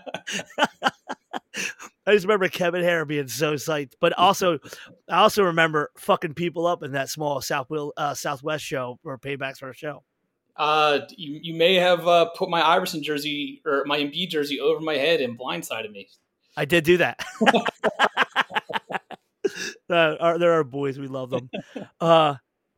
Now, obviously, we fuck with Carlos pretty hard. He came up here from South America. I saw that video that Sonny posted at Raw Brigade in New Jersey and was just mind blown. Yeah, dude. Every show they play in fucking, specifically in Jersey, it's like they're probably like, I don't know. Their sets are always just insane there. Yeah, honestly, yo, of all this shit, you put me on to Raw Brigade, and I'll give you endless credit for that. You hit me up like, yo, I think you actually fuck with this band called Raw Brigade. They're playing the fest. I was like, what the fuck is Raw Brigade? And then I seen them play the fest, and I was like, holy shit! Like they straight up blew me away. And I'm glad that wasn't it for them, because I was kind of worried. I was like, fuck, man, this is probably like their first and only time up here. I'll never hear from them again. And then they've only gotten bigger and more of a following ever since. And then, them actually living here now, most of them, I'm glad that, they were probably so passionate about the shit down in Columbia. And then, how the fuck are you supposed to make people know that you're a band and, you're actually into all this stuff. So them getting, the recognition and getting to play in front of people and play the crazy shows they have. And, being more of a punk hardcore band for the fest, everything about it, I'm really excited for them to be able to come down and play finally. Nah, I couldn't agree with you more. It sucks when there's so many talented, amazing bands from not a part of our country, not even like, and fuck Canada, you might as well just be our stupid little brother upstairs. So I don't even count Canadian bands, but like, there's a lot of bands that Americans just don't even give a fuck to pay attention to. And so because of the Youth Today reunion, I ran into them guys and they said, we love to play. And he sends me the tracks and I'm like, yeah, we're fucking doing this, baby. Like we're fucking doing this. Yeah, and then if it wasn't for you, they wouldn't have the records out, they wouldn't have done the tours they've done. So I'm glad that you're able to bring them over and show them to people. It's like part of what FYA and This Is Hardcore does is want to expose people to bands and expose bands because, you and I both grew up touring and our lives changed precipitously being involved in hardcore. And so it's kind of we're overly privileged as American hardcore people. We're overly privileged as Americans. And then you take just the hardcore aspect, it's even more so. And it's so hard because even with our ability with the festivals that we have and the connections we have, it's hard to make any band outside of the country well known to Americans. And so I'm glad that you're putting them down, man. They're gonna have a great set. I love Shackled because of you. You put me onto them. I mean, they at a certain point I was kind of like, there wasn't a lot of locals. And then in Jersey it was kind of dry and like other shit. And I was like, dude, I want to incorporate other people into the scene and, make them come to Philly and, realize that, we fuck with their bands and all that shit. So they put out their demo and I was like, I have no idea who the fuck these people are, but I'm going to put them on and see what happens with it. And they fucking played the same. I think it was also the Ended Dead Heat show. I think at the yeah. And I was like, holy fuck! They had their whole squad going crazy. Dylan, fucking, it just looks. He's a giant motherfucker. So him on the mic, and then he's a real good front man. And then, from then I'm pretty fucking glad because. They played so many good Philly shows and helped the scene out so much and connected so many people. and just have been really good. You know, obviously they're not from Philly, but half of them fucking live here now, so I'll count it. And all the kids are great, and yeah, I mean they've crushed it around here for so long, and now they got the LP coming, so they're gonna be out supporting that shit, and then you know, getting them to actually come down to play.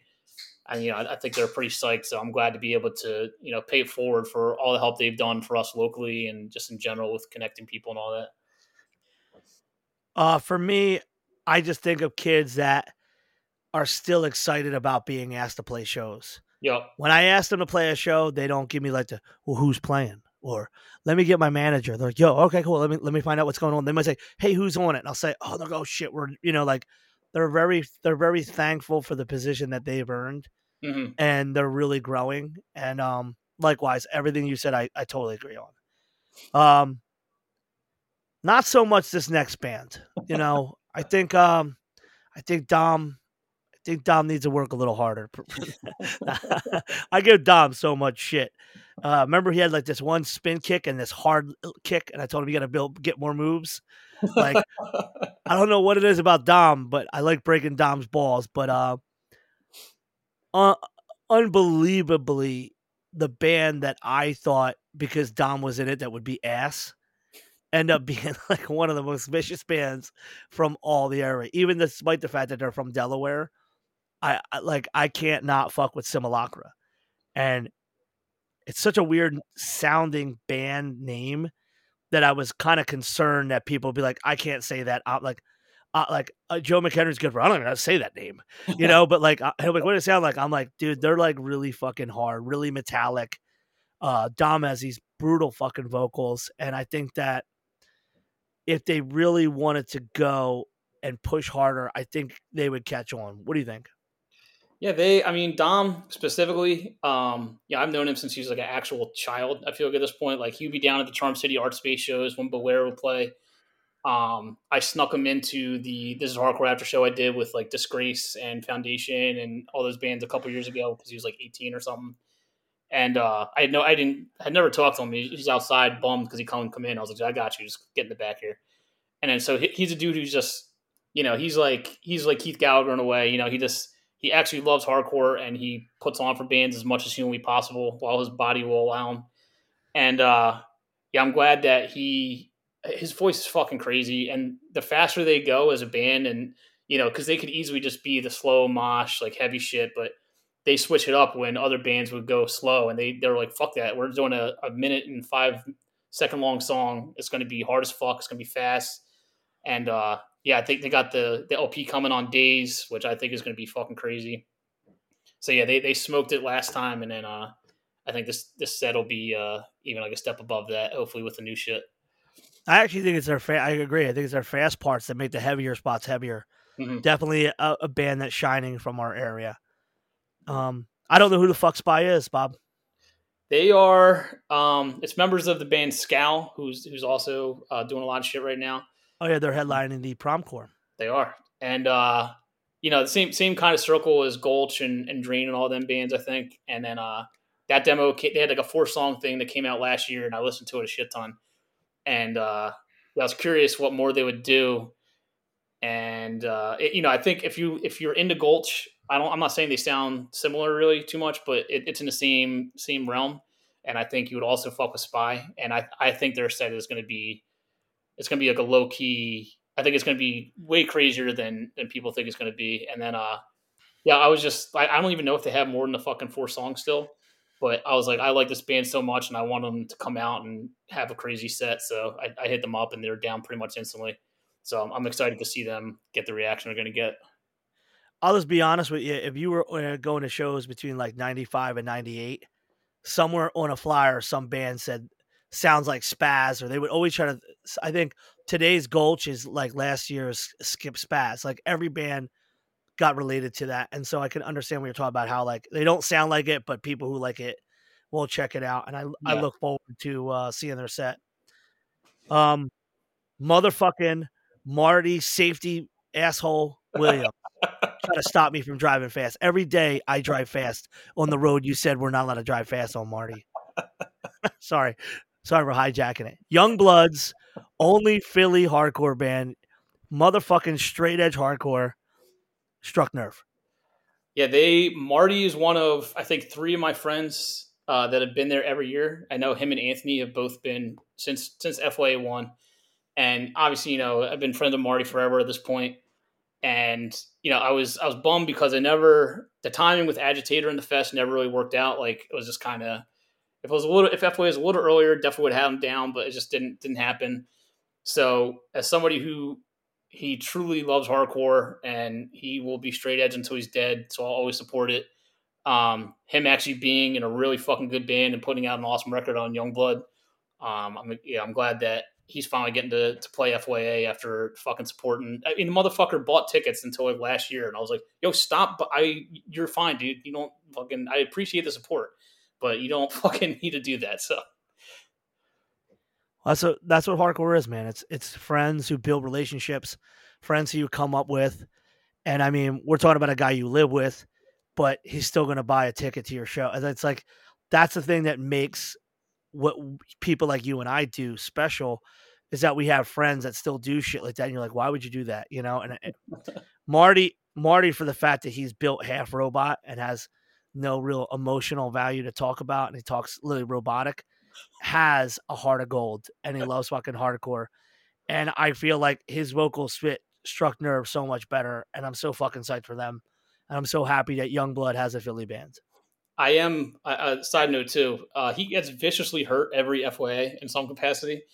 Like he broke his ankle last year, I believe. Yeah.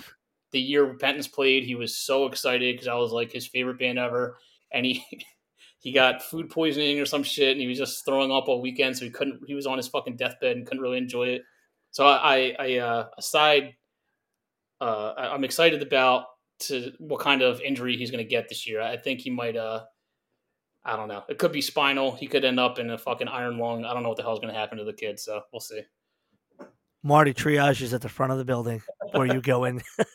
Same thing. When I think of Tsunami, I just think of all the funniest shit that comes from the internet. I think of people that post memes and all this shit. But I remember at FYA listening to most MH Chaos talk about Tsunami. And obviously they're linked up with the Gulch dudes and all this. And this is like, it's weird for me because I don't think a lot of California hardcore bands that I grew up listening to were ever that heavy. But Tsunami is definitely in that really, really heavy vein, right? Yeah, when they started, I think people thought it was like a pure joke and like, dude, what the fuck? And then, but I think it's fucking great. And I love just how over the top and ridiculous it is. And the same deal, those fucking kids have been coming. Like I remember seeing those kids every time I went through Cali. At least one of the kids flew out. They fly out to the East Coast they were at the first All Will Suffer show a couple years ago, and then they went to Long Island show. Like those kids actually are hardcore kids that love hardcore and just do a ridiculously heavy over the top band. And this is going to be the first set at a fest, and obviously I don't have like favorites or whatever, but I think it's gonna be like a top 3 or 4 set of the weekend. It's gonna be just pure insanity the whole time, I think. Marty, you're not allowed near the Tsunami pit. Marty will be in ICU, no doubt. Yeah. So now we're going back to the Sons of FYA themselves, 3 Knee Deep. Yeah, I mean, we spoke on it earlier, but that's like this hardcore has Wisdom in Chains, blacklisted up to they're stopped being a band basically. Other fests have their own thing, but I think 3 Knee Deep is the Florida band that needs to play FYA as long as they're a fucking band. They definitely help put FYA on the map. They put Tampa hardcore on the map. They fucking headline a fest in fucking Sweden. Like the fact that like nothing about the band makes I didn't know that, dude. It's just so fucking. It's like a glitch. You know what I mean? It's just like this shouldn't work as well as it has, and the fact that they've been able to do the crazy shit they do while just doing a band that they fucking love. I mean, dude, fucking Dalton came up to this hardcore 2012 or something like that just to see Death Threat. Like that dude, he knows those dudes all have been into sick shit forever. Did a band that's fucking just ridiculous and awesome. and just seeing them get the love they get. They just fucking did that crazy record release in Orlando. Them actually making that a Tampa and becoming a thing other places is fucking awesome. And that's like, out of all the things that FOA has been able to do, the fact that they've been able to do as much as they could, I feel like at least in some part to the fest, like makes me really, really happy because they're one of the coolest things about hardcore to me in like the last decade easily. So moving on to our other headliner, Turnstile. Yeah, I mean, dude, so they played a few years ago at Orpheum, and I love Orpheum, but I feel like that's not really conducive to how good a turnstile set can be. Like you need that crowd participation, and so I think I put that set at this venue mentally, and I'm like, Jesus fucking Christ, man! Like, they just put out a record, and they've always been awesome live, from the fucking start, from the first 7-inch and demo and all that. But putting out their best release 11 years or so after being a fucking band is like unheard of. You know what I mean? I feel like it's super rare in hardcore. And I fucking love that new record. And, everybody's seen look at the amount of discussion on it in the last like 3 days since it come out. Like that's all anybody's talking about. And then, so I'm glad the timing worked out with them being able to come down and play. And I think, we talked a lot about the headliner curse, and I don't think, knock on wood, but I think that's going to be one of the craziest sets that the fest has ever had. And they're fucking gigantic, and I'm really excited that they're playing. Yeah, I mean, they got memes now about memes regarding the record. It's like they're one of them bands that we've watched grow to the point where if they were really not about hardcore, which is what I was on my side podcast, The Rule of Three, which has a new episode out, we discussed how Turnstile is big enough where they don't ever have to fuck with hardcore ever again. They have so many fans purely because they love hardcore and purely because they still embody it, regardless of what you feel sonically their music comes out these days. They don't have to play your fest, but they want to, and that's the coolest part about them. Dude, yeah, I mean, I'll respect those dudes forever because the same exactly like you said, like they could just tell me to kick rocks and just be like, oh, we're just gonna play this other crazy shit, and we don't want anything to do with hardcore, but they're really down. And there's a lot of bands in their position that are just full of shit, in my opinion, and don't actually back or believe the things they say. And those dudes, I think, are just all actual, real, sincere guys, and just did the record they wanted to fucking do, and it fucking paid off. And it's awesome to see how successful that shit's been. No, I couldn't agree more. Vane, man, Vane. They, I feel like they're kind of a sleeper on here because they've been pretty low key, and I was like, fuck, man, Vane really hasn't done anything in a minute. I think it'd be a cool look just because to switch shit up and keep people on their toes. They wouldn't see that shit coming. So their sets are always just super memorable, and you come away from the weekend like talking about it with everybody. And I think we only had them the one time before, so they them being down to play is cool. And I think they also have a new record at least sometime soon. So yeah, I think that's a cool look. And then I just want to say John's new band, Living Weapon. I fucking love that band, and so hopefully they can be on the fest in some capacity or after show or something like that. Because I'd love to see them. So yeah, I'm glad. The videos from that look crazy. Yeah, I knew he'd be a sick frontman just because the way he moshes and how cool he looks when he plays bass and all that. But yeah, he fucking looks great. So no, I think you're right. I think Vane's gonna have one of them sets. This might be your favorite band right now, Warren. Dude, they again try to keep that Wilkes-Barre connection going because I love that scene and the kids have always been awesome over the years, and so they put out a thing and I hit the dude up, the kid Dan, and I was like, yo, this sounds like Think I Care. Like, what the fuck, man? Like, I definitely love Think I Care, obviously. And then, we put them on. I think the first time they came was, again, it might have been the Dead Heat show, but we did them with Regional Justice Center at that No Face Studios. And they've only gotten better and more tight over the years. And, I feel like they kind of shed the Think I Care, not like a ripoff, but, truly just inspired by that. And they take a ton of different influences now. And the Human Work LP, the record release was awesome. From Within put it out and it's fucking great. And I'm excited to see how much that band has grown in just a couple of years. And I think they're just going to keep on getting bigger and better. Now, there's a small band from Delaware, the last band we're going to talk about. Year of the Knife. Lay it on me. Yeah, I mean, when they played super early on when they had the first singer, and Lennon actually was the one that was pushing for it super hard. He's like, yo, you need to put this band on. And I was kind of on the fence. I was like, I don't know.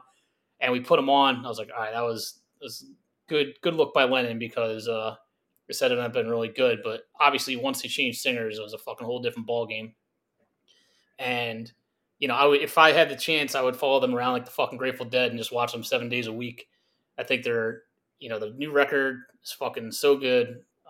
They're always super tight live. Tyler's one of my favorite frontmen, in the last 20 years easily.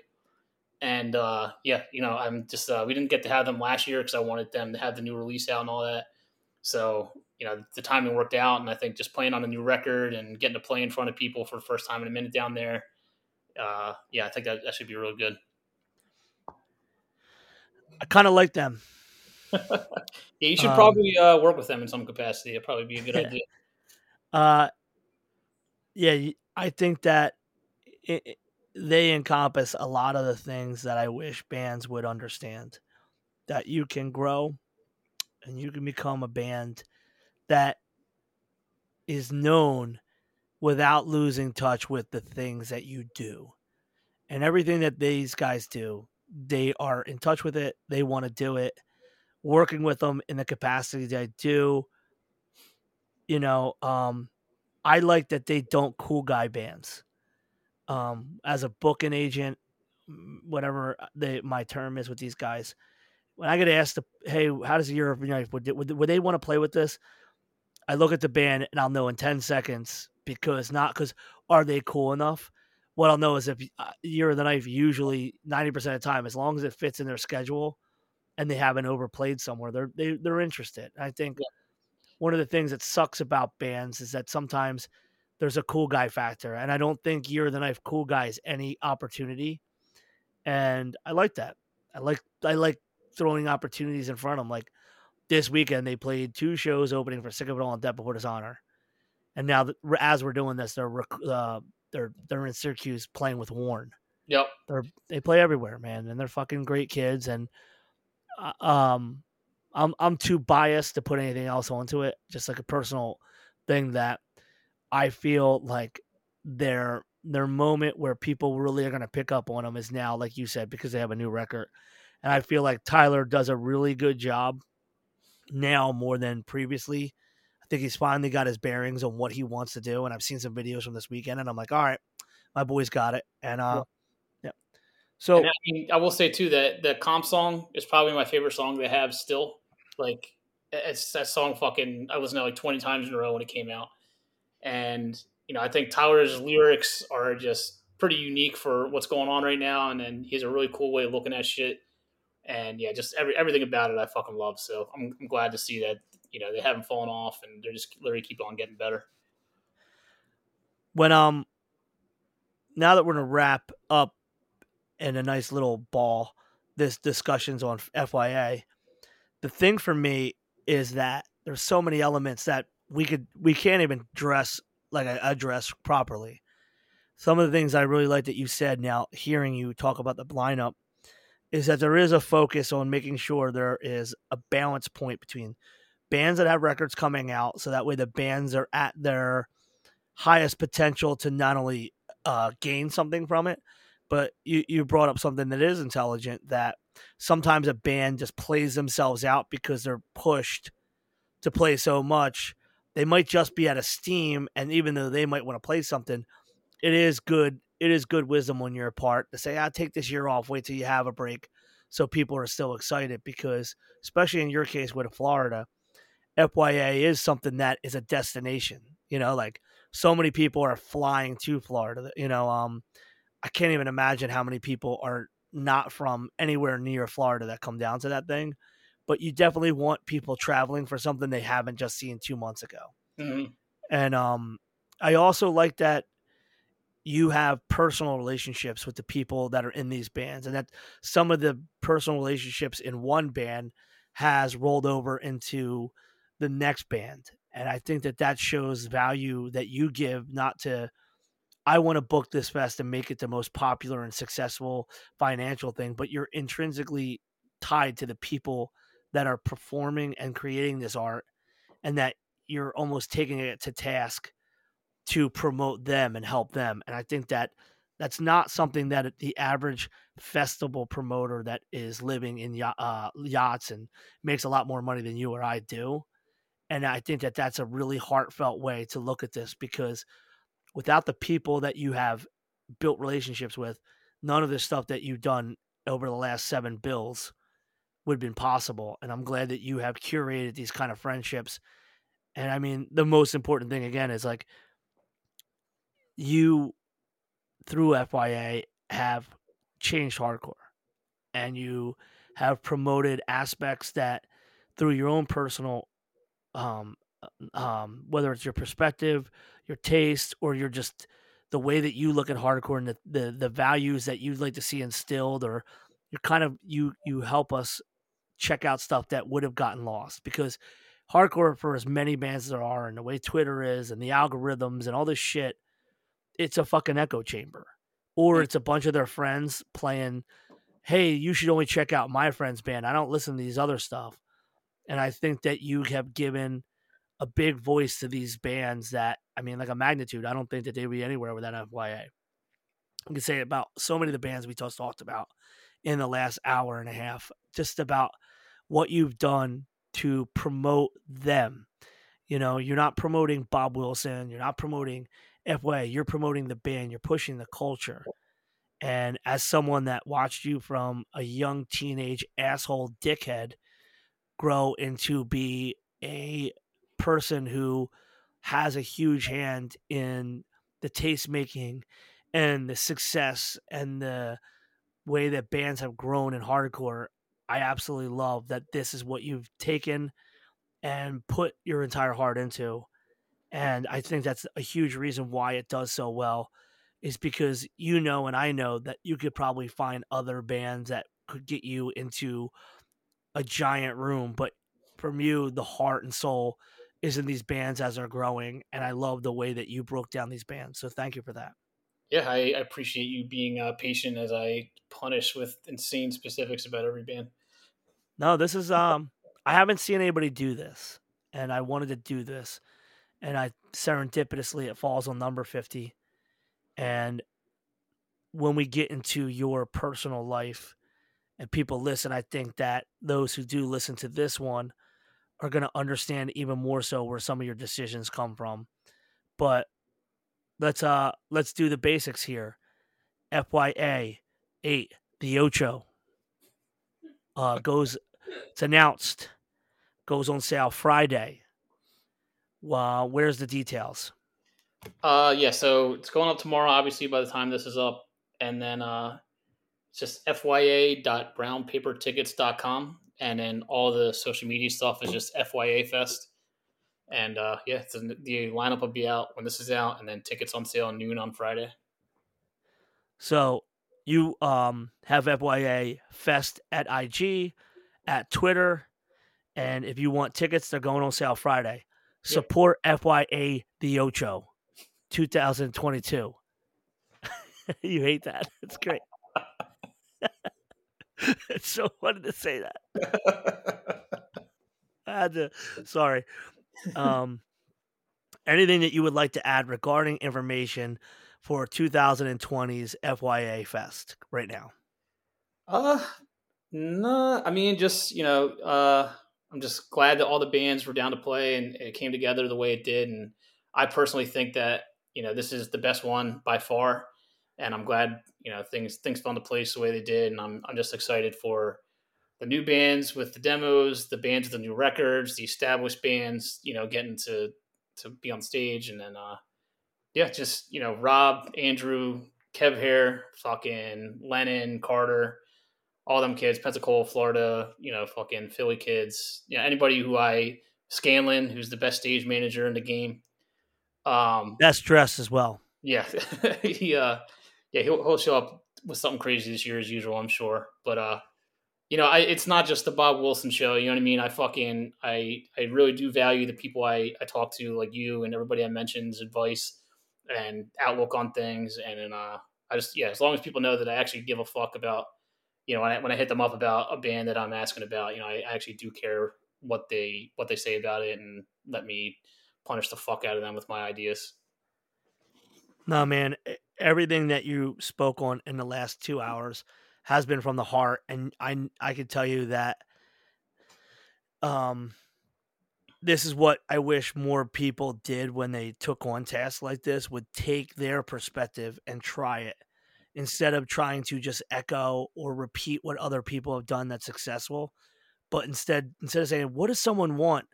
You have made a positive change in hardcore through FYA Fest by taking what you like and what you'd like to see different and what you would make a change. And something that happened in the course of all the arguing on Facebook years ago, Sonny had written, well, then book your own fest under when he was running the This Is Hardcore Facebook page.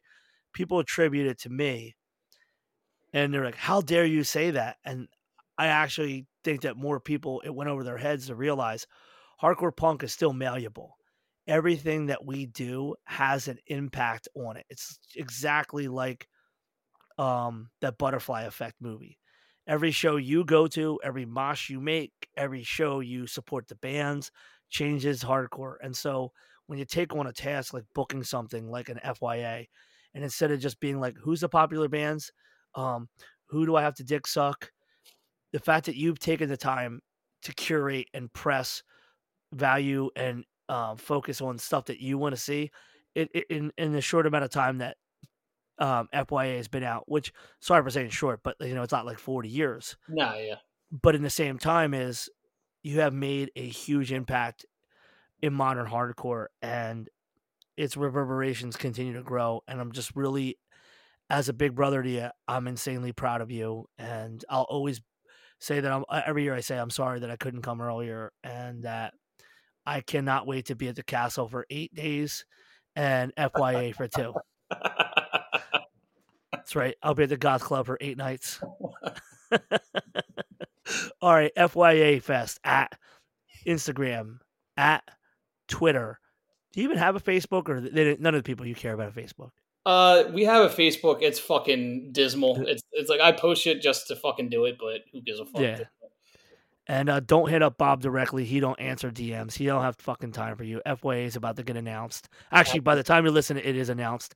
And for those listening, if you'd like to hear the story of Robert Tower Wilson IV and all the many bands he'd been in, all the hijinks, how he insulted entire countries, how people wanted to beat him up through most of his teens into his early 20s, you have to check out this Friday when we do the full Robert Taylor Wilson IV episode. Bob, I love you. You're one of the only people I call when my life is good, whether my life is bad. And we have many adventures under our belts and many more to go. And I'm so happy for you and FY8 the Ocho. Love you too, my friend. Thank you for everything. All right, bro. Yeah, that was fucking incredible. I absolutely had a blast. Still fucking around with these weird buttons that we got, and I'll try to reincorporate them in the next episode. And again, we're gonna go deep in the Bob story. It's really hard for me at times to have conversations and not go back to the past, and even in this, because there's so much about what Bob did previous to FYA that made FYA special. Let me touch on it a little bit this episode, but I think after you hear his story coming out this Friday, I think you'll have a better understanding. Thank you for the support. 50 fucking episodes is pretty wild. I'm just happy. Now it's weird where my friends are running into people that are like, yo, I checked out your band because of this episode. I really appreciate that. And the ball's running again. We're getting the Patreon actual content up on the fucking thing. And there'll be more cool shit. Thank you for almost an entire year of support. Thank you for listening. And go to @fyafest.com. I don't think it's a .com, so go to his Instagram and Twitter. I don't know why I said that. Go to his Twitter, go to his Instagram, check that shit out. Buy tickets this Friday when it comes out. And check out all the show notes if you would like to listen and check out Never Ending. Never Again. I keep saying Never Ending because it's never ending game. Never Again. And just support T. ihcpodcast.com. Also, new Rule of 3 episode is going to be out the next few days. So check that the fuck out as well. We got more shit coming. Thank you. Peace.